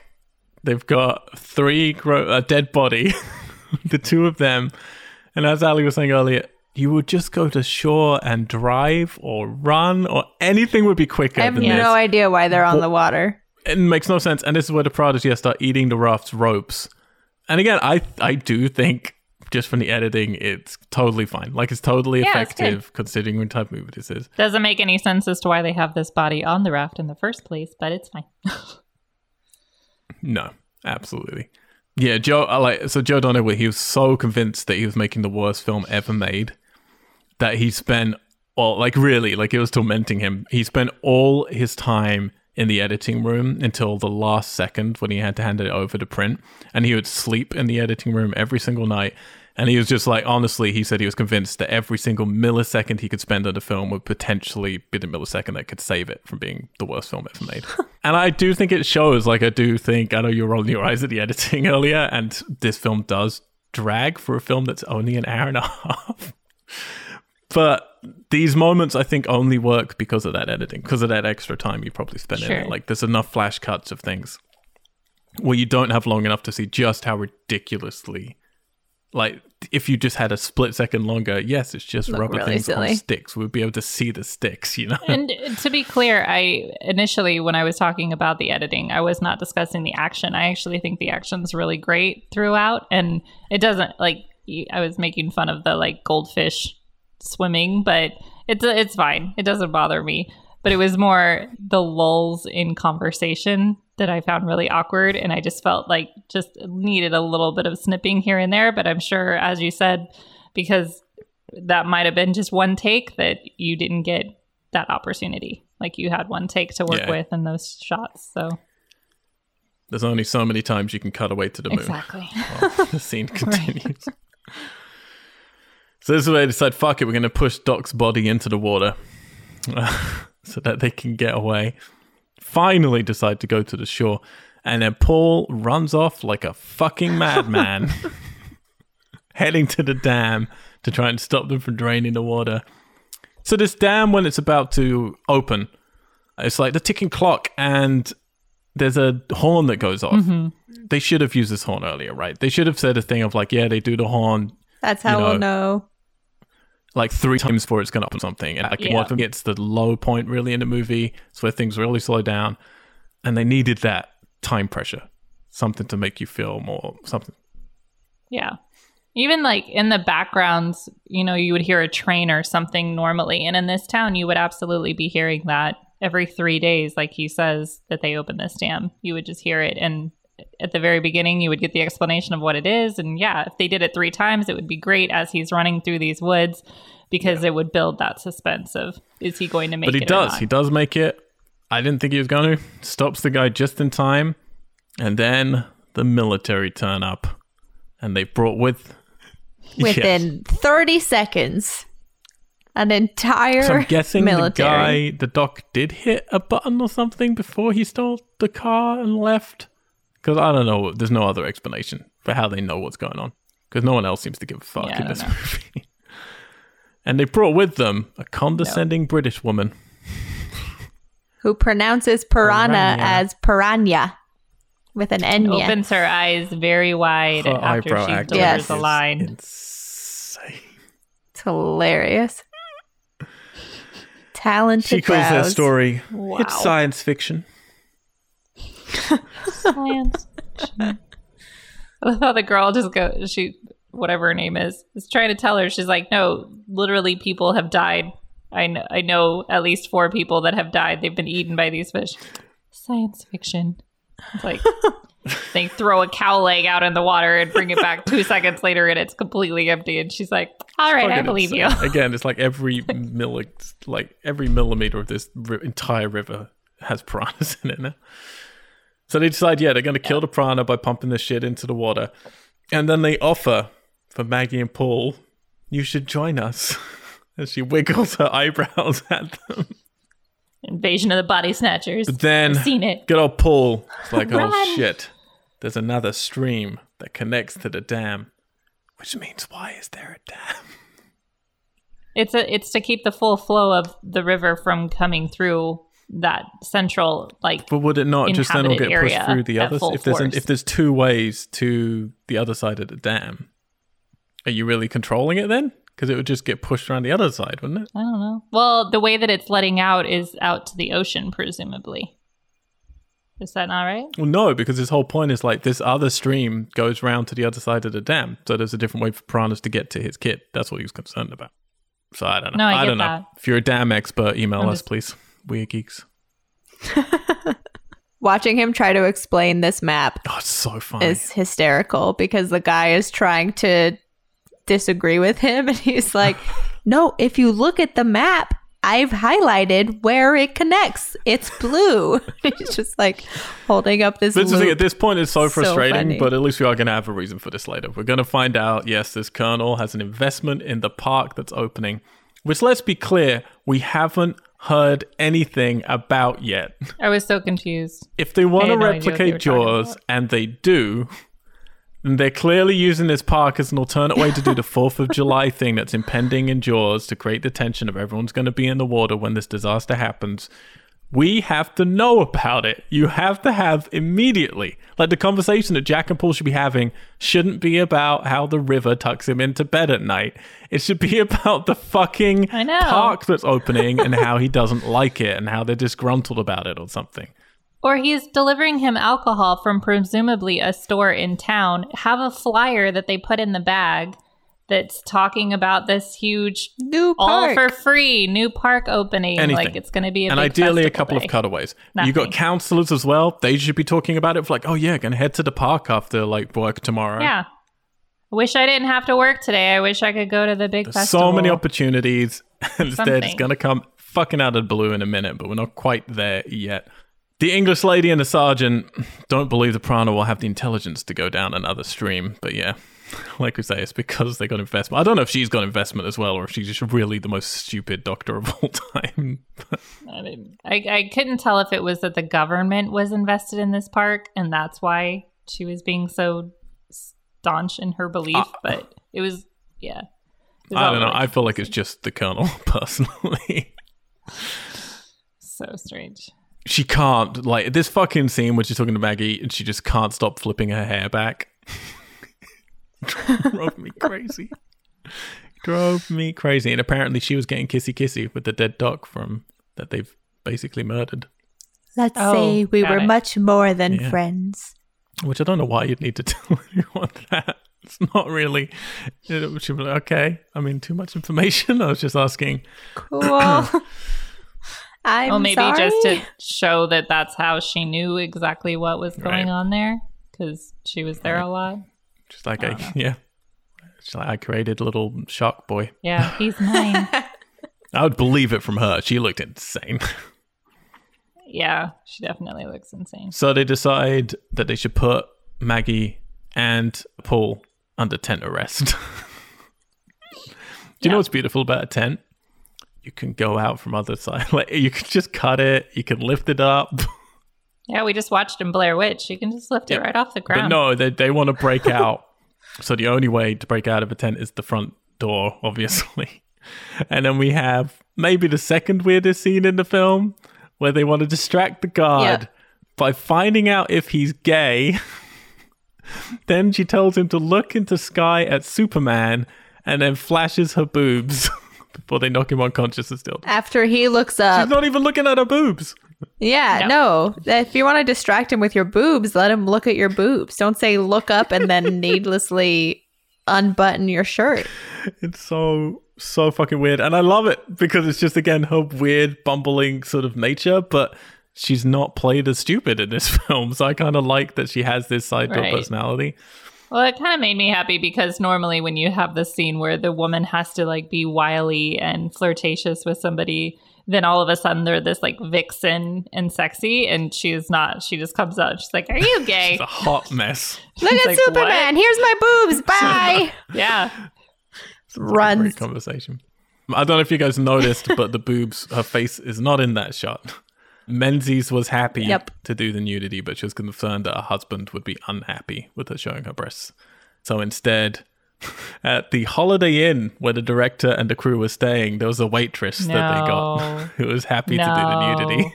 Girl, have some respect for yourself. Like, hey, do you want to show your boobs in our movie?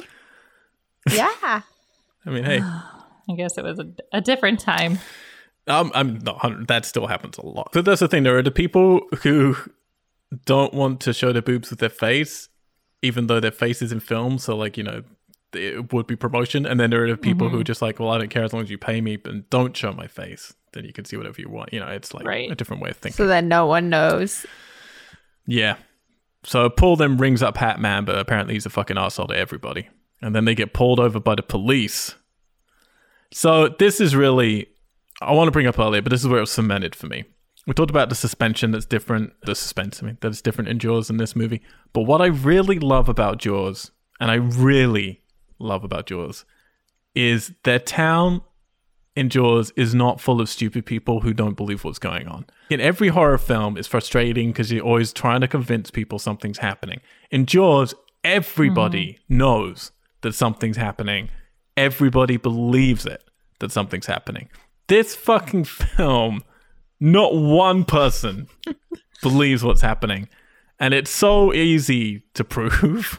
And they just go with the fact because he's been known as a drunk that you can just go, crazy Paul, piranhas. Making shit even up again.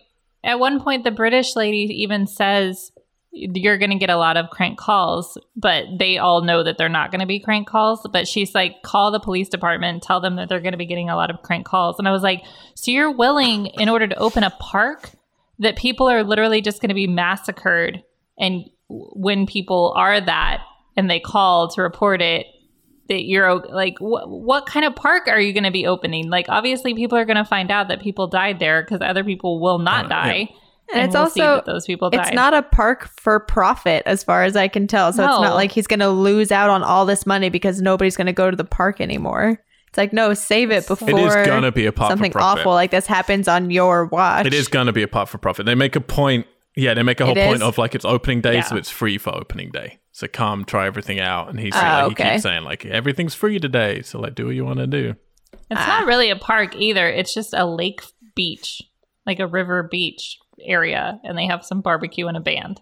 It's like, that's just, I mean, this was the real place though. Like, don't forget when I said where this was shot, it was called the same name that's on the banners. Like, they apparently thought this was good promotion for their actual park.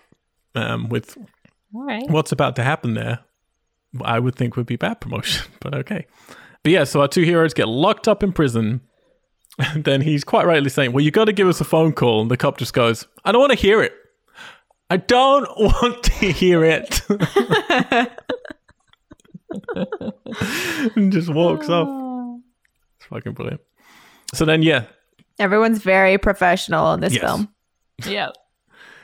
The Colonel rings this classic actor, Dick Miller, who is the guy who's running the park. And this is really where it comes out of nowhere. And I'm so confused at this point. I'm like, what the fuck is happening? And he mentions that he's invested in it. And then the two counselors, they're hanging out by the water. The brunette feels like there's something wrong. How? She has a bad feeling. Psychic. It's so weird. Women's intuition. Then Hat Man comes along and is ridiculous as always. What? Are there kids swimming? Oh, I think they're swimming over there because I threw a rock over there. Oh my God, let's go check it out. That's about how good his acting really is. Disappointing.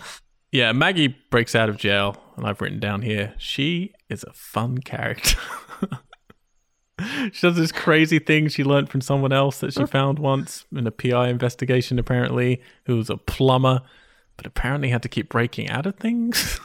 I don't know. A bad plumber. But he never actually broke out in the end because Paul asked her, he's like, did he ever actually escape? She's like, he got close a couple of times. And all she's doing is like, making a leak and then smacking someone over the head. Like, that's it. It's not that smart. Yeah. But anyway, she does it with a lot of fun. Yeah. And then, yeah, they need to get the keys off, but they're attached to his pants, and she's struggling with it. So then Paul's like, come on, I thought you could get a man's pants off quicker than that. Which is how I know they didn't have sex. So clearly they've not had sex. Right. But again, I do like these little moments, and I like these little touches, like them driving off and then throwing the sheriff's pants at the officer's face as he gets coffee. Like, it's just so unnecessary. It's like, you kept the pants? So, yeah, this is what I've written down. So there's some opening of a resort or something. And this is fucking weird because we're right near the end of the movie and we're introducing what is the finale of the movie. And like we said before, it would have been so easy to set up and make this more satisfying. And instead it just comes out of nowhere. And yes, they're exactly doing the 4th of July from Jaws. The guy, he's even dressed to look like the mayor from Jaws. I had to stop for a second to go, is it the same actor? Because it's just crazy. And the counselors are getting the kids ready for a swim. One of the girls in the background is just looking directly into the camera for the entire shot, which was great. Yep. And then, yeah, Paul suddenly remembers, wait a second. The pool at the test facility had salt water. And he figures out these fucking piranhas are trying to get to the ocean. And then he realizes there'll be no stopping them. These conniving fish. They're just fish. They're not that smart. Don't worry about it. This hilarious sped up car sequence, which looks really bad. Really bad.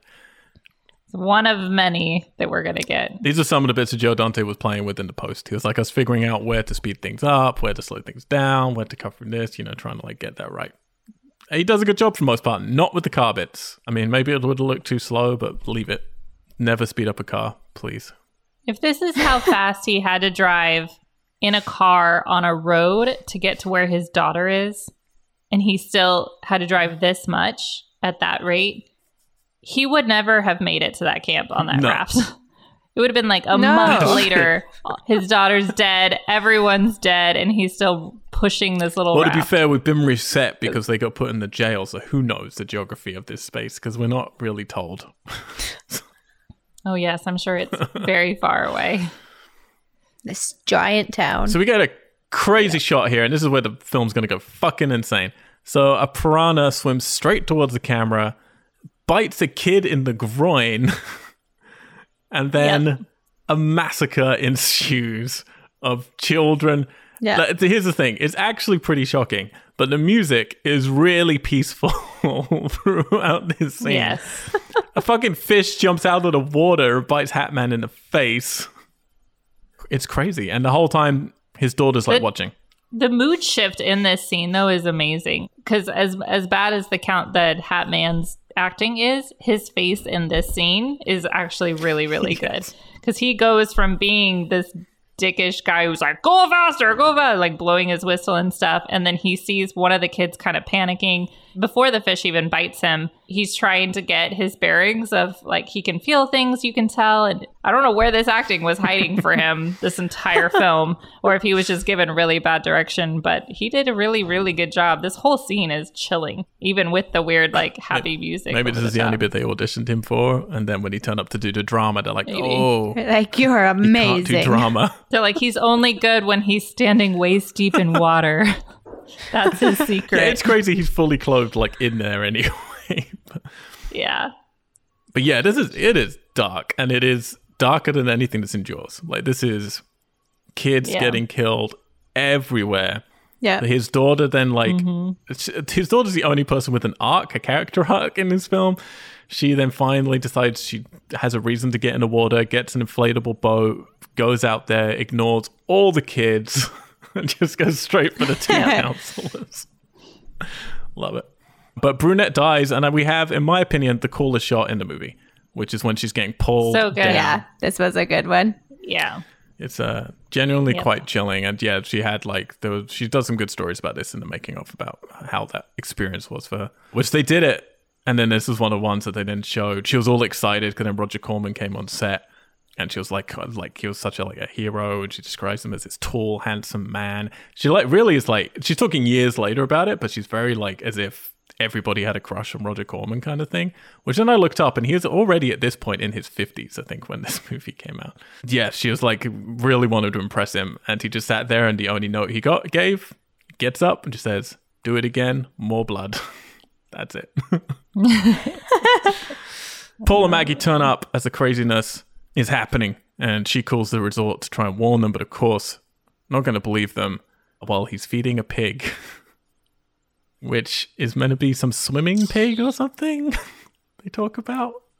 No idea. By the way, this is only for us three. No one listening is going to appreciate this. The not mayor, I'm going to call him the mayor. The mayor's PA really reminded me of Zai so much. So much. Every scene, I was like, there's Zai. That's funny. Shout out to Zai. Hatman is sitting covered in blood, looking over endless corpses of dead kids. His world rocked. And then Paul's like, okay, found you, daughter.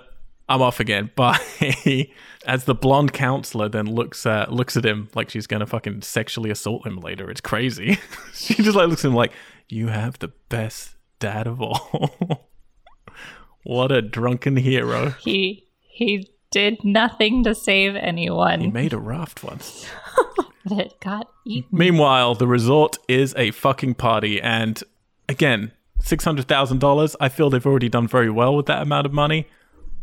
This is insane. There are so many people. They're doing the 4th of July thing from Jaws. They're everywhere. They're swimming through dirt water. People are blowing up rafts. People are laughing at fat guys. One dude has his arm around two women.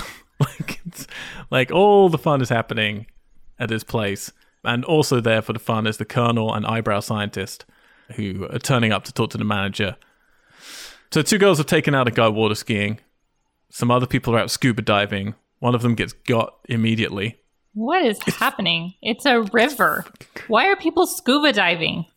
Yeah, that was weird. What's happening? It was so You have weird. Evel Knievel in a speedboat later on with a literal helmet. Yeah. Because he's ramping off of things. It's a river. Running into boats. What? There's chaos on this river. I don't know where this is meant to be set. Is this meant to be set in Texas? Because if so, I guess you're pretty... Yeah. It is. Yeah. He has the Even Texas Paul's belt buckle and all the belt buckle has a cars are Texas. Texas. I mean, is this... Yeah. And there's Lone Star beer everywhere. Again, we went around in the 70s, Yeah. but I can imagine you get it. You're pretty landlocked. No. I mean, not the scuba diving. There are not people in full scuba gear going over. Yeah. I can imagine teens snorkeling or something, maybe. Well, But when that and then this happened, guy, he has an actual helmet on. This guy who's ramping around in a boat. when what they are were you scuba doing? diving, I was waiting for them to reveal that it was some officials who knew what was going on and they were trying to find a way to stop it or gauge how many there were or if they were in the area. But no, they're just recreationally scuba diving. Yeah. But my problem with this, though, is this stuff is so expansively great that I've gotten used to the limitations of this movie, and then suddenly the scope widens, and it makes me want a bigger movie, because then I'm like, oh, this could have been much bigger, but it couldn't because they had no budget. Well, I have good news for you, Al. There's more. There is more. Oh, films, you mean? Yeah. Yes. Yes. There are more films, it's true. By the way, so many extras. They were all paid $5 a day and given a lunchbox. That's how they did this scene. A lunchbox? Woo! Yeah. Well, Was there Good deal. lunch in it? What was in I feel it? like just lunch is what's meant by Was a it lunchbox. empty? Just they were given lunch. Oh. They're Not an "Here's a actual lunchbox." take-home piranha-themed tin lunchbox. Sadly, no, not much merchandising going on with this film. Somehow the too scuba bad. divers don't notice that their buddy gets killed, but then the water skier sees the dead body, immediately seems to know it was done by piranhas, because he doesn't want the No, girls he didn't. He just said, I don't want to be in the water. Like, he was, like, saying... Why? He's like, drop me off. But then when they slow down, he's like, no, don't slow down, as if he knows something's going to get him.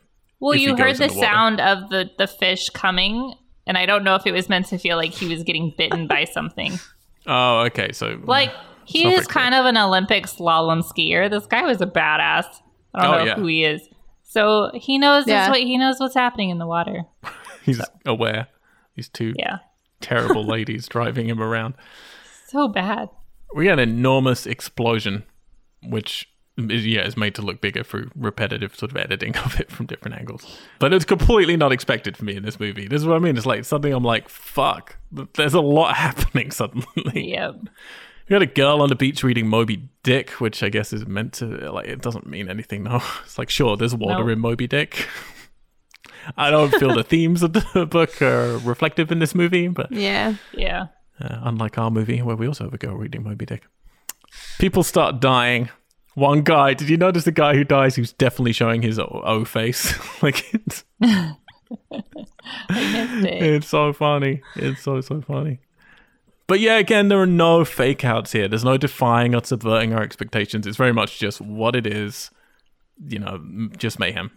But that said, it keeps going, and it's a fucking cool scene with just so many extras, so much crazy stuff going on, some good fast editing. And yes, I think this is where we get, because let's count them. Normally, George Corman likes 3 pairs of boobs. Sorry, Roger Corman likes 3 pairs of boobs. We've got the ones at the beginning.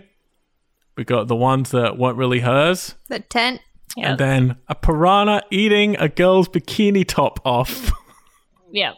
Yep. Had to get it in.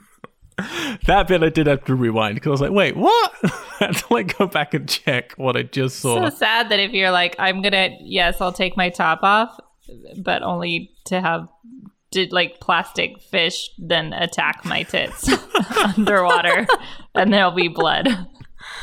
It's so weird. It's kind of amazing. Yeah, get used to this kind of thing as we go into the remakes. I'm on board. I'm fine with it. You don't say. The Colonel falls in just out of nowhere. He gets got. You think he would fucking know better. Well, he fell in from trying to push people off of his raft thing. Yeah, but it's like he wouldn't have gone the raft to begin with. Like, there's no way he would have gone in that little boat. Like, it's just ridiculous. I don't know. And their new plan now is, all right, let's pollute the entire river from the smelting plant that it used to work. So it's all coming back. You see, everything ties in. But when they get there, it was flooded and the control room is underwater somehow. Yep. Okay. They opened the Climate dam. change. The lakes are rising. They opened the dam. Oh, they opened the dam. Yeah, but how did they used but to they run did it over the dam. Well, yeah, they didn't. And also, if they did, surely they used to. It also looked like it'd been underwater for years. Well, you couldn't work there when. Other than the beer that was still standing. Yeah. It's a sturdy beer. So he fucking. Because that wouldn't have fallen over He with fucking water. comes up with a crazy plan. He's going to get her to tie a tow line to his chest, tells her to count to 100. Originally, it was meant to be 300, but then they're like, yeah, you'd probably die. No one who holds their breath for 300 seconds. Exactly. That's a long time. Yeah, it's going to count to 300, and then she's just going to get out of there on the speedboat, no matter whether he's dead or what's going on. This sort of stuff bothers me in movies. He then jumps in the water and holds his breath immediately. You don't need to hold your breath until you're right up next to the building. You could swim to the building and then hold your breath. Yeah. But hey, why bring logic in at this point? What a hero. And we get this nice shot as he breaks in, the glass moving through the water towards the camera. It's actually nicely shot underwater, I find. Yeah, it's good. And then he tries to turn the crank, but hey, those piranhas, they know what he's up to. So they start nibbling away, and it's pretty nasty. It actually made me, this is the only bit that made me really cringe. He's just fucking taking it. Yeah.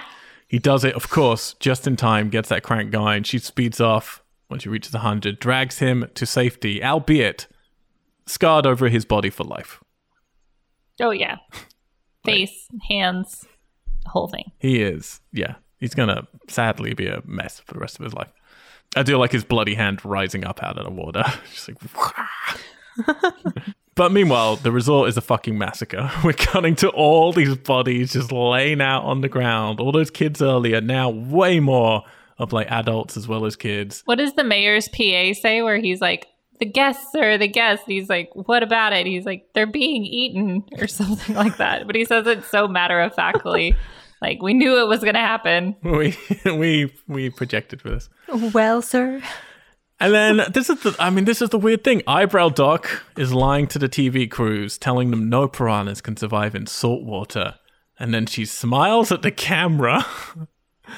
And then we get to see the ocean. It's absurd. And it turns red to tell us, yes, they have gone to the ocean. And then credits. We don't get any reuniting of the father and his daughter, because let's face it, they don't want to show the reality of what that father now looks like. Right. We don't get anything with Maggie or like reporting. We get nothing. Like, not even a phone call to the people who sent her there to begin with to say, oh, by the way, your kids are dead from mutant piranhas. The dead don't get any calls, any burials, nothing. When they die by piranhas, they just drop the mic on this. They're in nature now. Let's be honest. I know our lead two technically survive and the daughter does, but this is a bleak ending. So many people have died. We know so many more people are going to die. There's an evil scientist out there with wiggly eyebrows. It's a terrible world. Not to mention the fish in the ocean that are going to get murdered. What about whales? Let's talk about the whales. It's very sad. Let's talk about the whales. All right, so before we get to our thoughts, I do a little bit of trivia for you. The noise that the piranhas made was actually done with dental drills. Oh, nice. Yeah, works nicely. Did they use the sound of babies crying at the end after the water's being polluted when he successfully turns the knob? Did you hear that? No, I didn't hear that. It does sound like really faintly in the background, it sounded like there were babies crying. Oh God. I was like, is that meant to be the piranhas dying? Oh my God. No, I did not hear that. It's weird. When they were shooting in a tank, they would actually shoot in an Olympic swimming pool to do some of this stuff. And they tried so many different ways to make it look like you were underwater. And top tip, because they tried it all, tried all the dirts and stuff. They found the best way to do it is you use, even in an Olympic swimming pool, all you need is a quart of milk. And it makes the whole place just look cloudy enough. Although the Olympic team so those people had to swim in milk water? No, they would have changed. Oh yeah, the actors did. Yeah. Lots of fake blood, lots of milk. And apparently the Olympic team who were training there then failed. They think they messed them up with the blood and stuff that had been in the pool. So Universal Studios were releasing Jaws 2 the same summer, and they actually started a lawsuit against this film, which is kind of crazy considering how many rip-off films there are. But Spielberg is the one who saved this film. Spielberg came out in defense of the film, stopped Universal from trying to sue them, and he has himself called it the best of the Jaws rip-offs. He thinks this is the greatest one. It had very mixed reviews upon release. Roger Ebert mocked the film for its really bad special effects. Siskel objected to the use of women and children in the attacks, but many others enjoyed it for the pulpy fun it was, despite its obvious restrictions. That's what they thought back then, but I honestly don't know what you guys think right now. So, how do we feel about Piranha 1978? There are definitely good things and bad things. I think overall the story is absurd. Like, there's not just the storyline itself, just the lack of information and background that we're just told these characters are in certain professions and just assumes we just believe that they are qualified, which every action that they do mostly proves that they're not. Their chemistry with each other is very weird. There were multiple times throughout watching the movie that Katie and I were like, they are pulling so much from Jaws. It's hilarious. I will say the editing and some of the shots looked better than I assumed going into it, especially after seeing the titles of the next movies and kind of gauging what the tone of this was going to be like. There were some, like the shot of the camp counselor disappearing through the blood was cool. Betsy, that's right. But yeah, I think if anyone were to ask me if they should watch it, I would say no, just watch Jaws, because Jaws is way better. I think that's fair. I think if I had watched this alone, I would be angrier right now. But because I watched it with Katie, we were laughing at it together. But again, I probably wouldn't go back and rewatch it to have fun. I would just watch Jaws. Yeah, I mean, I think this might be the first time we've covered a franchise where all of them are going to be B movies. We're not going to get to that we're going to start with that. Like, these are all B movies, just maybe slightly different flavors of B movies. We'll see how that goes. So yeah, I think that's understandable. I'll be interested at the end with the rankings, like how you think back on this one, because we're going to get a lot of different flavors of the same kind of thing.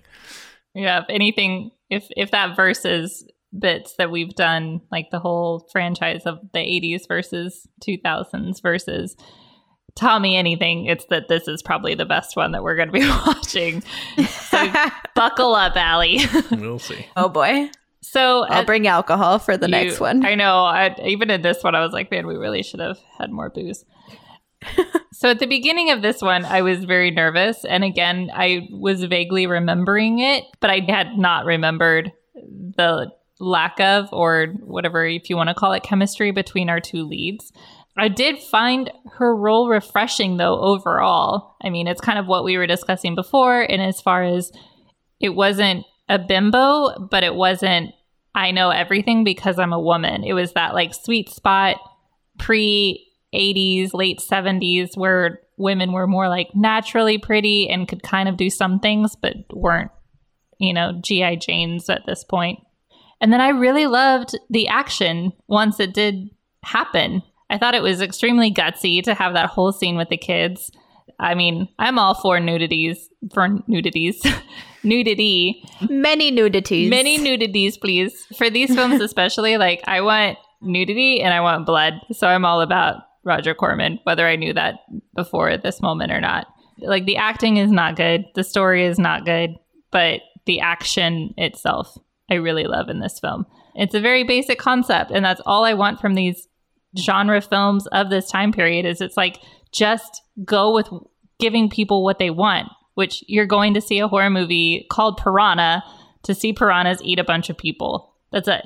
And like, do it well. And I think that they did an okay job. It's all over the place as far as story goes. Like, you don't need people on rafts. You don't need this guy diving into control panel rooms.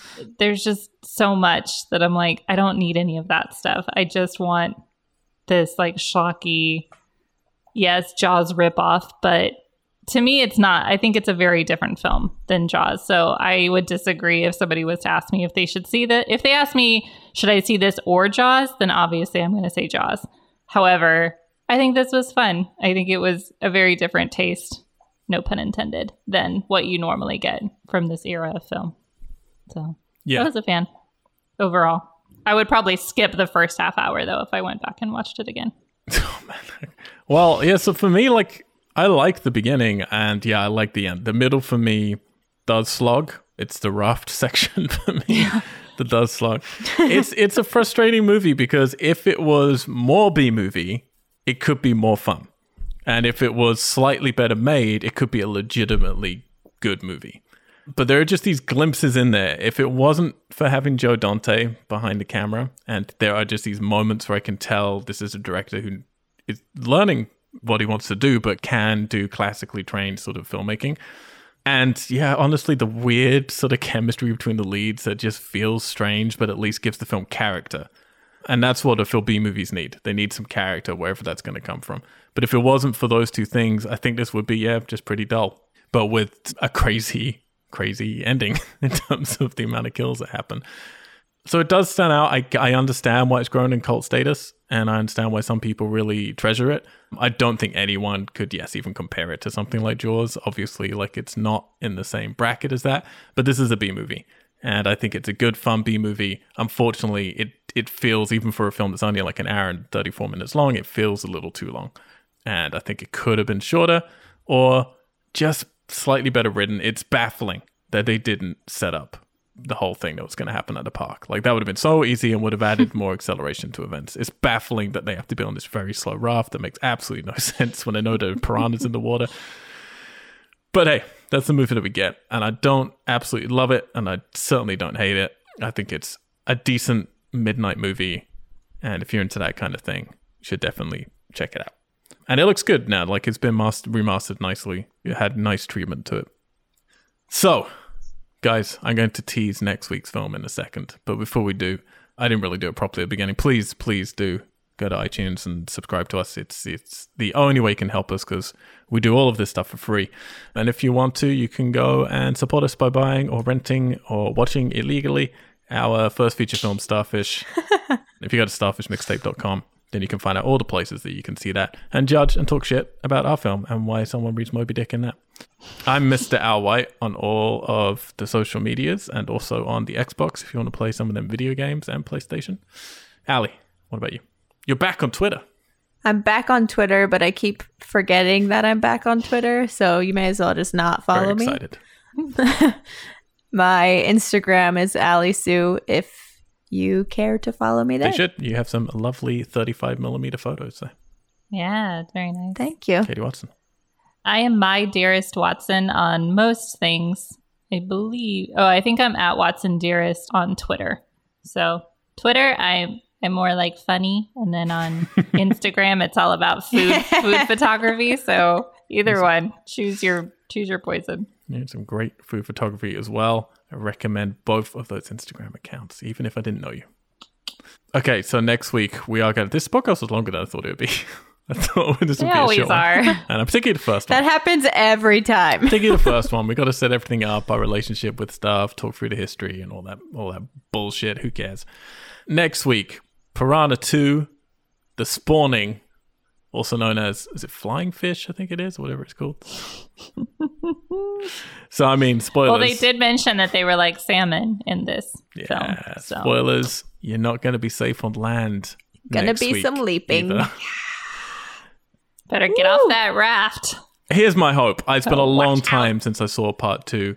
I'm hoping it's going to be so bad that it's going to be more fun. I'm hoping it's going to go all in on let's go crazy, more boobs, more blood, and let's make them fly, basically. Yeah. And I'm totally down for that. Definitely gonna have booze at that one Yes. then. The big thing about next week's film is it is the directorial debut of James Cameron. So we've gone from Joe Dante, a great director, to James Cameron, Oh, shit. the most successful director. He loves the He ocean. loves it so much, and the film is most famous for being his first film and a film that he walked off of. So we will talk about that next week. I am more excited for this now. Honestly, I'm in it. Like nearly every week, we've got an interesting director to talk about. So I'm excited to do that. Until next Friday, though, we are out. Have a lovely week. Geeks. Geeks. Geeks.